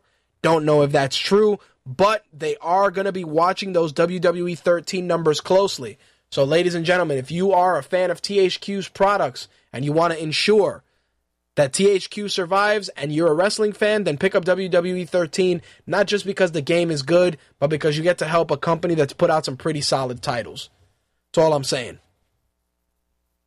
Besides the Mass Effect trilogy, which we discussed, Eurogamer and Amazon France leaked out an Assassin's Creed Anthology Edition, which will include the first 5 console titles of the series, as well as all the single-player and multiplayer DLC and 5 lithographs for each game. It's being rumored that right now it's going to be available November 28th, and it's going to retail for $192. Again, this is based off information from Eurogamer and Amazon.com, Amazon France. So, based on that alone, I'm sure we may see something similar in the U.S. Obviously, not for $192, probably $199. $149 would be a better number, but who knows at this point? Maybe they'll cut a couple of things out, or who knows? Maybe they'll go with the $149 because it's just a more appealing number. But I will tell you that whatever the case may be, they will move some units of the anthology, especially because Assassin's Creed 3 has already sold 3.5 million units in the first week of sales. So people got a lot of love for the Assassin still, and I'm very happy to hear it. I've played pretty much all the games in order, and I'm pretty much all caught up. I just haven't been able to pick up 3 for various other reasons, but from what I've heard, it's a very enjoyable game, and me personally, I'm looking forward to playing it. So, if you're going to hold out or you're just new to the Assassin's Creed series, then I recommend you hold your shillings and pick up the anthology when it drops at the end of the month. Now, wow, serious dry throat going on. Let me drink a little water. Let's talk MPD numbers. Couple of crazy things I noticed here. Declines on hardware, declines on software. With, of course, 360 was the top-selling platform with a 40% market share. Accessories, though, did go up. Software down $100 million from last year. This year, software sales finished at $432.6 million versus last year's $576.8. Now, one of the reasons that last year was so profitable was because you had titles including Battlefield 3 and Batman Arkham City, so that can definitely be a factor. But a $100 million drop is definitely something to not scoff at. I will tell you that. Now, as for the MPD numbers, let's get into who sold what. Skylanders Giants came in at number 10. Borderlands 2 came in at number 9. Medal of Honor Warfighter came in at number 8. I have a very interesting story regarding Warfighter. FIFA Soccer 13 came in at number 7. Madden was number 6. Pokemon White version 2 was number 5. Dishonored was number 4. Pokemon Black version 2 was 3. Resident Evil 6 was 2. And shockingly enough, NBA 2K13 was 1. I actually thought Resident Evil 6 was going to get the top spot and 2K13 was going to get the 2 spot, but obviously things did not pan out the way I would have thought. But, as I mentioned, Medal of Honor Warfighter is in the news not only because of their great placement on the MPD list, but because the members of SEAL Team 6 were actually disciplined for revealing too many secrets while consulting on the game. CBS reported that while serving as consultants for the game, they used classified material that had been given to them by the Navy. Obviously, for those that live in a fucking cave, like Osama bin Laden, SEAL Team 6 was successfully known for executing the raid that killed Osama bin Laden. Anyway, the 7 who are still on active duty have received letters of reprimand and are on half pay for 2 months. 4 other members of the team who have since transferred out of the unit remain on active duty elsewhere and are under investigation. The other thing is, of course, SEAL Team 6 is also featured in Zero Dark 30 and in the Warfighter DLC as well. So, very interesting that a game that did so well in the MPD numbers caused so much grief for the brave men of SEAL Team 6 that contributed to the game. Now, here's the crazy thing. Game companies thrive on accuracy. They thrive on making the games feel as real as possible. And one of the things with that is that they try to get as accurate as they can, not only in terms of tactics, but also in terms of weapons. So to see these guys get disciplined, it's unfortunate, but we also got to look at the fact that these guys fucking killed Osama bin Laden. Seriously, you're going to give these guys shit because they gave some information, some intel to a fucking game? Sure, there are arguments, but let's be realistic with regards to whatever intel it was. Was it super top secret? Because if it was super top secret and it's that accessible that it can be given to a game designer, then we have bigger problems than these guys giving some information for a fucking game. We have national security leaks that are bigger than SEAL Team 6 sharing some tactics and some intel with the guys that are making a game based on SEAL Team 6. Seriously. I mean, our government is so weird when it comes to shit like that. That, you know, it's like what I was reading earlier today about a drone in Iran that got shot at, and it happened like a month or 2 ago, but it wasn't made public until now. It's like, seriously? You want to make that public now and panic people when it happened months ago? It's fucking insane. It really is. Well, I got 2 other bits of news to share with you guys. Number 1, fans of Tatsunoko vs. Capcom will be saddened to hear that they will not be able to buy the game either in digital or hard copy due to the fact that the licensing that they had with the company has expired. So there you go. Our rights with Tatsunoko, according to Christian Svensson, have lapsed. So they can no longer sell the game physically or digitally. Christian Svensson mentioned that in a Capcom Unity thread. Unless Japan were to strike a new deal, I'd say the chances of this happening are slim. So for those of you that are fans of the game and want to play it on your Wii U, you better scour eBay, Amazon, wherever you can, because guess what? You can't buy it ever again. Please be careful, though, because people are going to try and gouge the shit out of it, especially on eBay. So there you have it. Tatsunoko versus Capcom. Hard copies, not happening. Last but not least, of course, the Christmas creep is slowly making its way through, right down to the Black Friday ads that have been leaked all over the place. I did want to share one with you guys, and that is from Best Buy.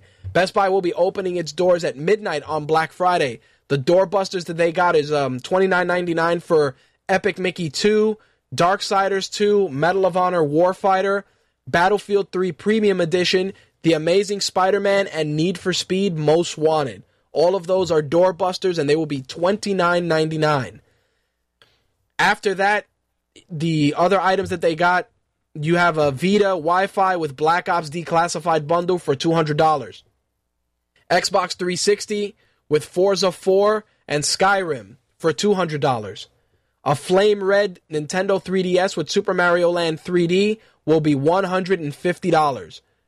Then they got a couple of titles at $34.99, including Assassin's Creed 3, Borderlands 2, Diablo 3, Madden NFL 13, Forza Horizon, and FIFA 13.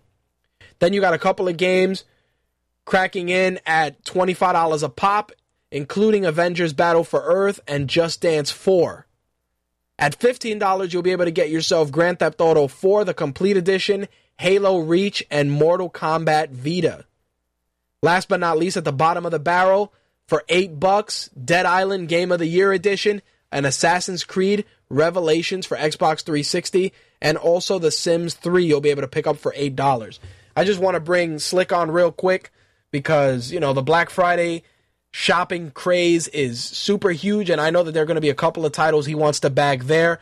Obviously, from the doorbusters, I'd probably want to grab Need for Speed Most Wanted, and I'd also want to grab at $35 Assassin's Creed 3, and probably I'd even pick up Medal of Honor Warfighter for $30.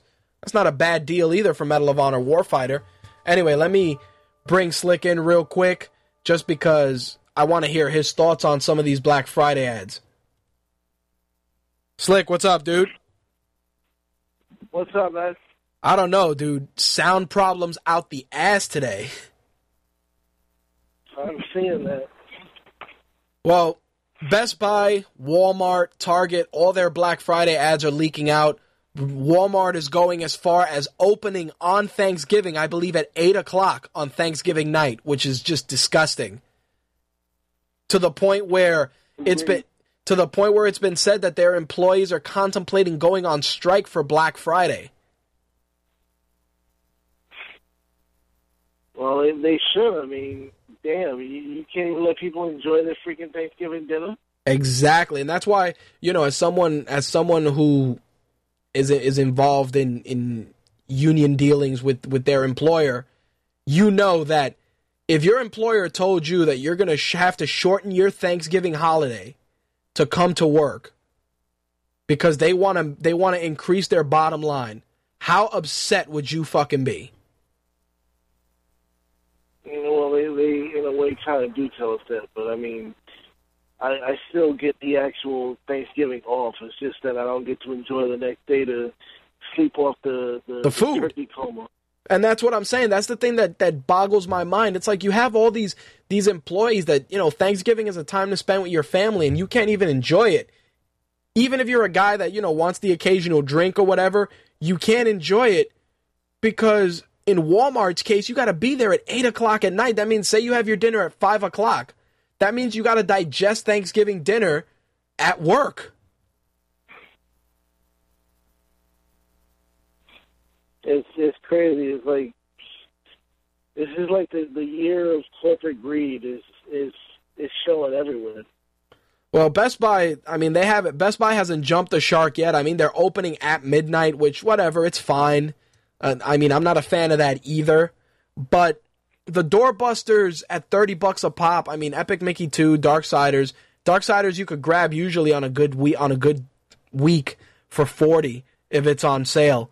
Now, in terms of Medal of Honor, Warfighter, Battlefield 3, Amazing Spider-Man you got, do you feel that the Black Friday doorbusters aren't even as good as they could be?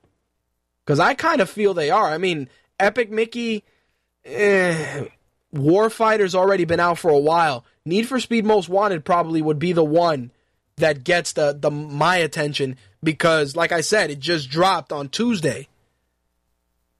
Right, the Need for Speed is probably the biggest thing because if I read the ad and it could just be because it's going to be brand new, but the way I'm looking at it, they're only giving the sale on the Wii version of Epic Mickey, not on the Wii U version. Of course not. Which would be the version that I would buy. Exactly. Why would you buy the Wii version at this point? When the system comes out in 9 days. There are no deals whatsoever on the Wii U games. Nope. Which is crazy because not even outside of the regular doorbusters is there anything remotely in line with the Wii U. Makes zero fucking sense to me. I'm hoping that maybe they update their ad after the 18th because they sent out the ad to their Premier Silver customers on Tuesday. Right. So it's not like they couldn't change it. Right. I don't know. That would also kind of piss me off because if they change it after the 18th and all of a sudden, like, half the Wii U launch lineup is on sale for freaking $39.99 and I paid full price for the games a few days earlier, I'd, be a bit pissed off. Well, I can actually... That, again, could also be why they're not putting them on sale. I can also see, Best Buy is weird with stuff like that. If I see any company pulling something like that for Black Friday, it would be Toys R Us. Toys R Us are the kind of guys that'll be like, oh, buy 2 get 1 free, all games.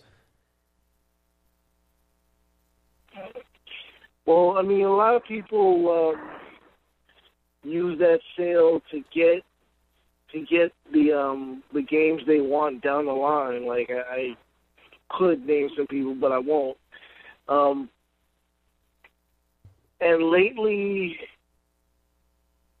Toys R Us has gotten a little smart with that. Like they go when you buy 2 get 1 free, they're like the sales aren't transferable.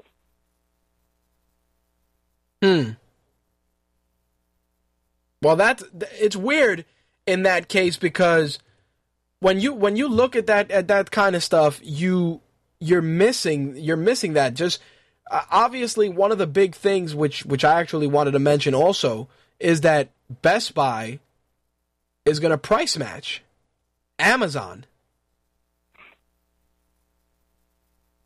which is a problem. Well, it's only a problem after you see what Amazon has to offer. And the thing is, Best Buy saying they're going to price match Amazon, that really doesn't say too much to me because the only advantage that Best Buy would have over Amazon is that you can walk into the store and walk out with the game. And as I'm sure you know, whenever anything's on sale at Best Buy and it's a really good sale, they never have that shit in stock. Right. That is true also. Like, if it's not an advertised sale in a paper, if it's like a sale they have online, they never have it. And this for is them true. to say they're price matching Amazon, you'll see like Like you'll see the Need for Speed game on at Amazon for like $19.99. I'm not saying that to price people, so don't quote me on that. No. And then you'll walk into Best Buy and try to get that shit. They're like, we're sold out. Well, I can tell you right now, we going with don't have it in stock. I can tell you that Assassin's Creed 3 at $35 and not a doorbuster will be gone. Oh, hell yeah. And Forza Horizon also. That's probably, that and the Need for Speed are probably the best offers. Forza Horizon as well. But, like, the Forza fans are like, they're like the Halo fans. They already have that shit. Yep. Well, I can tell you, and I'm not shocked, but I'm definitely didn't expect to see Dead Island Game of the Year edition in the $8 pile. I'm not too shocked about that because, for one thing, Dead Island has been out for a while. The Game of the Year edition did come out this year, but the actual game is over a year old. Right. And it doesn't sell as well as it should. Ah, okay. See, that's why I figured I'd run that by you just because you've played the game. And you know you can dispute whether it did or didn't deserve to be priced at $8. Honestly, from a system standpoint, the bundles aren't even impressing me. Like you're getting a 250 gig Xbox with Forza and Skyrim for $200. I mean, it's fine. Like old ass games, right? I mean, you're getting Forza Motorsport 4. You're not even getting Forza Horizon. Which kind of sucks. I don't know. It's like the best deals are the ones that you can make on your own. No, I agree 100%. Black Friday has been consistently going down the toilet. I'm not even pointing that at Best Buy. I'm saying in general, the sales have been going down the toilet, and it's like, this is supposed to be the day that these companies make their dough. Correct. They're just not making it enticing. No, sir. The most enticing thing that they're doing is the fact that, for the most part, people can now armchair Black Friday shop. This is true. Well, you don't have to stand out in the fucking cold trying to stay awake after you had all that damn turkey. You don't have to worry about getting freaking stomped to death on a Walmart line. You just got to stay awake and, have a decent internet connection. That's it. Oh, I figured you'd be the best person to shed light on that. Honestly, Black Friday has become something where, I mean, I know Best Buy is running, I think they're running a TV for like $180. And, people are going to run over there to kill each other. It's a Toshiba 40-inch, I believe. But the funny part is that nobody's being told that that TV is only 60 hertz. Well, the ad will say it. Right. But I'm just saying it from the sense of, not to cut you off, I'm just saying it from the sense that the educated consumer is going to be like, really, 60 hertz is fucking worthless. And that's you said the operative words right there, the educated consumer. Right. Those are the fuckers like that'll stay home. That's like saying, we are the 99%. It's like the educated consumer is that 1%. Yeah, because I saw it and, I was like, oh, shit. 40-inch TV for $200, I figured it'd be a good gift for, like, my brother. Which it still may be a good gift for my brother because he doesn't play games, so who cares? But when you broke it... There's still a lot of people who don't know all the details of HDTV. Exactly. Like, give me a flat screen TV with a big screen and I'm happy. Right. That TV will definitely be bought and resold at least 4 times before the day is over. Oh, hell yeah. Well, there you have it. Anything else you want to add, my friend? Yeah, I get what you're saying on the Dead Island. It is kind of sad because the game has a love-hate relationship with fans. A lot of people hate the fact that the game has so many glitches, but Right. people like myself who really love the game, the glitches actually add to the fun. Yeah, I saw when you did the one. Except for the rare time when that shit just crashes out on you, the glitches just make it more fun. Well, but you're one of those fans that looks past the shortcomings of the games. I mean, I do that too, depending on the game.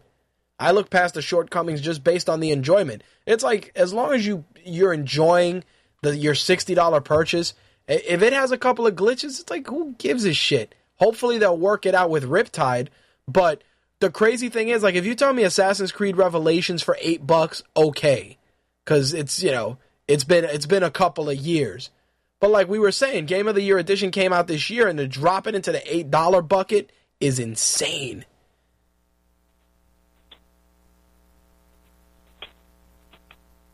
Well, I mean, they gotta do something because, I mean, the biggest deal that I saw, and I can't even really call it a deal, is that they're giving you, I think, like $30 off one of the brand new iPods. That's like, wow, big deal. It's like, unless you're telling me I can go in there and buy a MacBook for $500, I don't give a shit about $30 off an iPod. Get out of here. Yeah, that's what I'm saying. It's sad. It's like, that's one of the newest products out that they have any kind of quote-unquote deal on. Right. Well, they deal on cell phones. There were deals on TVs, and it's like, the thing is, people are kind of soured on TVs on Black Friday because, like you said, like I said, there's people getting trampled. Yep. You got to worry about people trying to rob you. Then there's people fighting in the stores. It's like, you know what? Honestly, fuck a TV on Black Friday. I agree 100%. Fuck that. I'm not going to get myself trampled or killed for that. It's insane. Absolutely not. It's like, unless I have Megatron as my bodyguard, I'm not going after a TV on Black Friday. No, sir. I agree. I did that once. I went after it for an Element. It was an Element 32-inch TV that at the time was 720p. I went to Home Depot at 4 a.m., and the only reason I did it is because my coworker's dad worked in Home Depot. He was a manager, so he let me in, and they were still counting the drawers. I actually picked up a TV for myself, my coworker, and another coworker. So 3 TVs cost me $500. Nice. 32-inch. Never doing that shit again.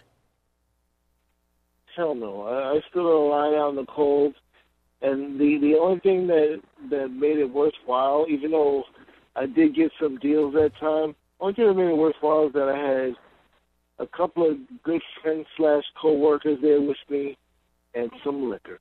There you go. But see that when you take Black Friday and make it an experience to enjoy with your family or your coworkers, and you have some fun with it, it's fine. Because, you can strategize. You can be like, look, get on this line. I'm going to get on this line at this other store. If you get in there, bag this and this, and meet me here.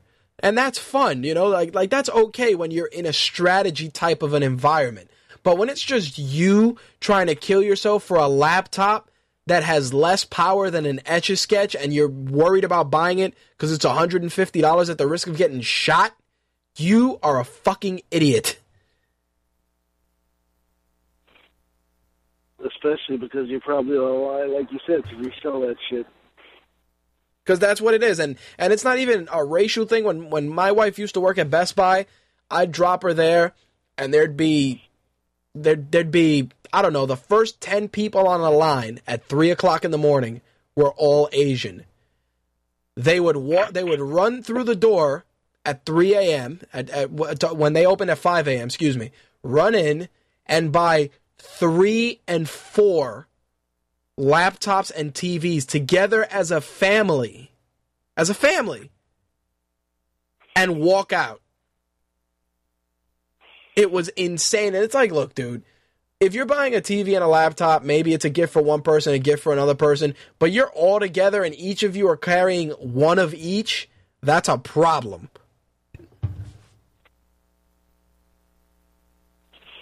So that's why I put a stop to that shit. Dudes killing each other. It's insane. Anything else, my friend? Nah, I'm very interested to see how Black Friday turns out. I, for one, even if I magically have the day off, which I doubt I will, I'm not going to be going out on the line unless there are friends, like, again, friends that I know that, you know, are going out in line just need some backup, because I'm one of those people who will stand in line just to back up a friend. Right. But other than that, like I said, armchair shopping. Yes, sir. I agree. All right. Well, let me get into this entertainment segment. I know that Dark Helmet is holding. Let me bring him on real quick. And I will catch you later. All right, man. Peace. Peace. All right, ladies and gents, that was Slick. I know Dark Helmet was holding. Dark Helmet, welcome back. Hello. What's going on? Oh, gotta agree with what you and Slick were saying as far as Black Friday and all the bullshit that goes on with it. Especially, it's just for the people working, you just have to feel sorry for them. You know they're hating their life, having to get there at like 3 a.m., fight their way through crowds of people who are like, ooh, do that one. You're like, whoa, chill. It's true. And the worst part is that you're fighting for some of the most bottom of the barrel shit. Like, you're literally going to fight with someone on a line for a 32-inch television made by fucking Polaroid. Yeah, and if you're not careful, while you're looking at, ooh, I want to buy this $25 game, someone is lifting the TV from your cart into theirs, and if you're not careful, it'll happen, and they'll get away with it. I remember years ago, and this was before like Black Friday hysteria hit like an apex. I remember I was young, and my brother and we went to a toy. At the time, I think it was either Toys R Us or Lionel Kitty City, one of the two. And two grown women, got into a legit hair-pulling fist fight because a woman went. This was during the time when Power Rangers was out. This woman, the lady went, had a guy from the back bring her out a Megazord. She put it in the cart. She turned around to go and grab some other stuff. A lady rolled by, took the Megazord out of the cart, and as she was walking down, the other lady caught her, and they proceeded to get into a knockdown, drag-out brawl. The lady was like, "You bitch, you fucking took that out of my cart." And of course, the other lady was like, "No, I didn't take shit. I found it. It was on the floor." And it's like, it really wasn't. She consciously took the shit out. So, you know, me and my brother, I think he was buying something for my sister at the time. And these ladies were like, "Well, you know what, bitch? You're going to give that back." And the lady's like, "I'm not giving you shit." So she turned around and she was strolling along. And the lady grabbed her by her hair and smacked the shit out of her for a Megazord. And they just proceeded to beat the fuck out of each other in an aisle. And the toys got knocked off the shelves. One lady, she was kind of heavy set. She threw the other skinnier lady into like a pile of games and shit, like board games. And they all fell on her. Oh, it was crazy. She's like, "Bitch, I'm gonna cut you." Dude, I'm sitting there and this lady literally is like, "Bitch, I'm gonna cut you. You are gonna cut a woman for a plastic robot." It's disgusting. Seriously. Or the freaking lady that pepper sprayed a whole bunch of kids or whatever the hell it was last year. Oh, yeah, Walmart. She got her, got her stuff, pepper sprayed people, got away, and then she got arrested a few days later. Like, damn, people, it's not freaking worth it. Holy shit. Well, the worst part is that the pepper spray thing, that's the norm. And you know who always does it? Old people. Because old people, they go and they're like, wow, I'm going to wake up and go get this replica radio that looks like a jukebox and plays CDs, and I can plug my iPod into it, and it's $45. And while they're there getting that one thing, the crowd of people run in, they get scared, and the pepper spray comes out because they don't want to get trampled. That's the issue. Like, I can understand if you pepper spray somebody that tried to rob you outside the store, but you are pepper spraying a complete crowd. Yeah, that's just so fucked up. I mean, it's just sad. It is sad. But you know what? As a Florida resident, you know that some crazy shit happens down there for Black Friday. Oh, yeah. You know that too well. In Florida, Black Friday, it's always woman gets trampled in Walmart. Security guard gets assaulted. Walmart greeter gets peed on. Yeah, it sounded all right. That's why I stayed a hell away from any of that on Black Friday. I'm like, Black Friday, no, I'm going to sleep in. There you go. I can do that. Is there anything you plan on picking up? Whether online or... If I do, I'll figure it out probably online, where I won't have to worry about it. Makes sense to me. Fuck the crowds. Yeah, fuck the crowds. I can order it, have it shipped. If it arrives on time, cool. If not, hey, whatever. No rush. There you go. Anything else to add, my friend? No, that's about it, unless something really funny happens in the movie section, or the entertainment section. There you go. Guys, make sure to follow Rob's Cookies on Facebook. Maker of fine organic cookies and sweet treats, and he sends them right to your house. Rob's Cookies on Facebook. All right, dude. Thanks again. Thank you. See ya.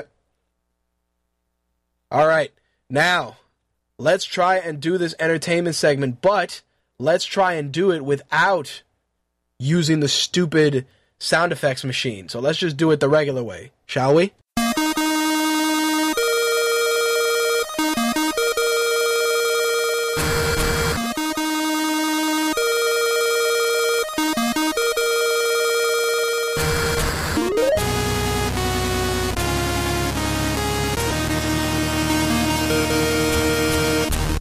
First things first, let's dig into the time machine of our childhood and talk about Boy Meets World.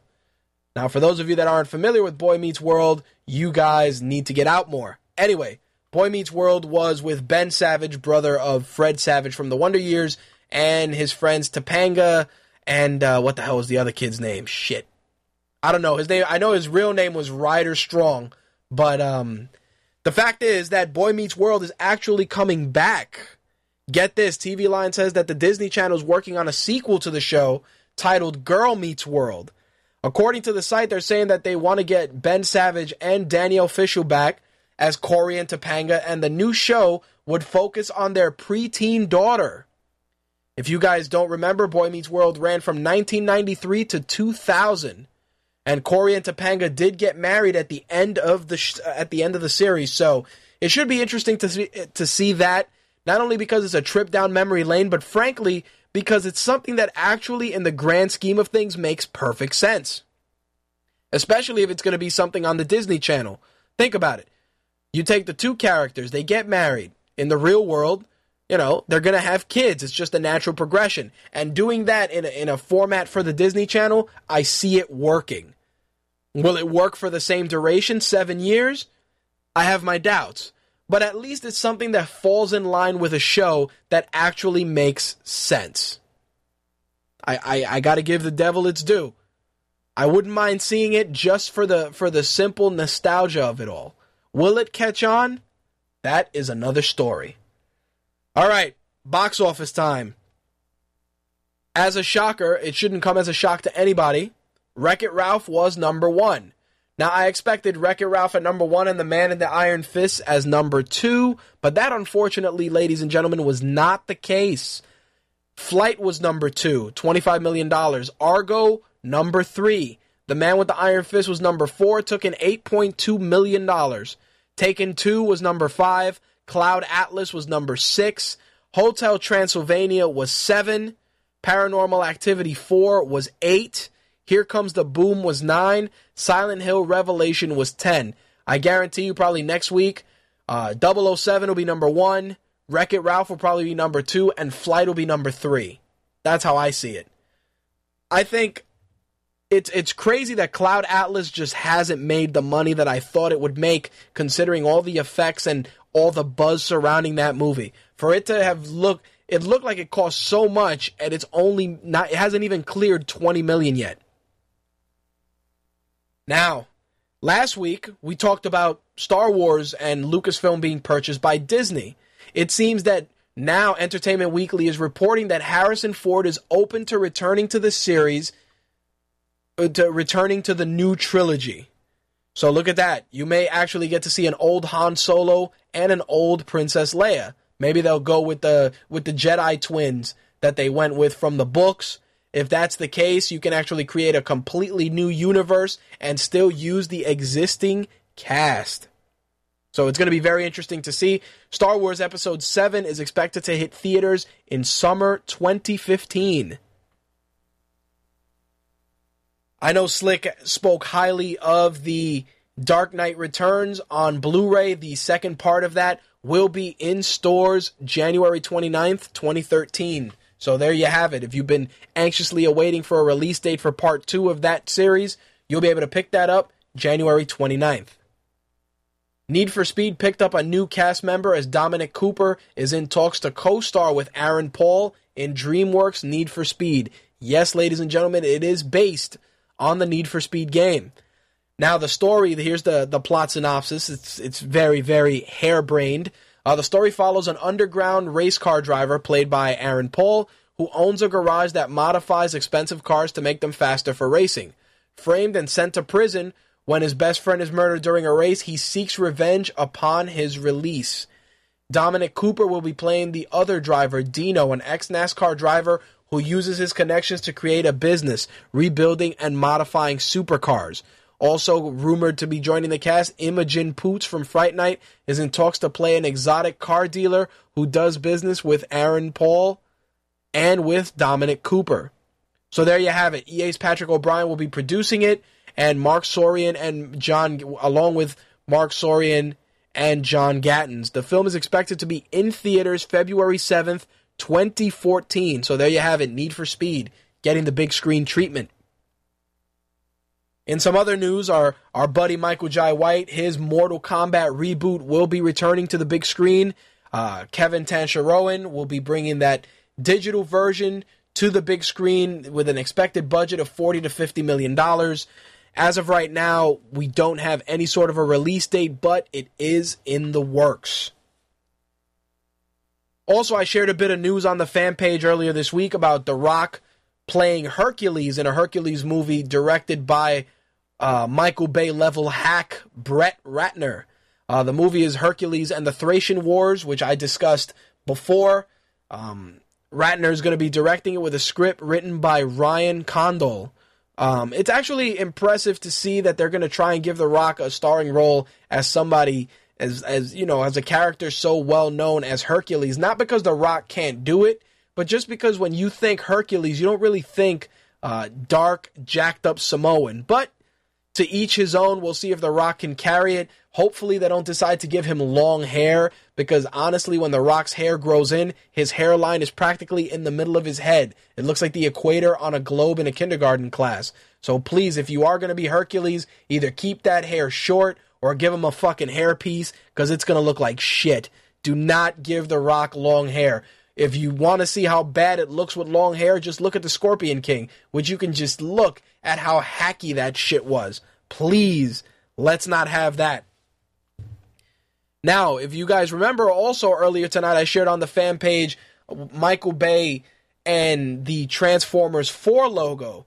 Now, there were a couple of rumors which I addressed on a couple of shows about Mark Wahlberg allegedly joining the cast. Michael Bay put the kibosh on those rumors initially, but it seems that he has had a change of heart and the internet succeeded in getting Michael Bay and Mark Wahlberg to work together in Transformers 4.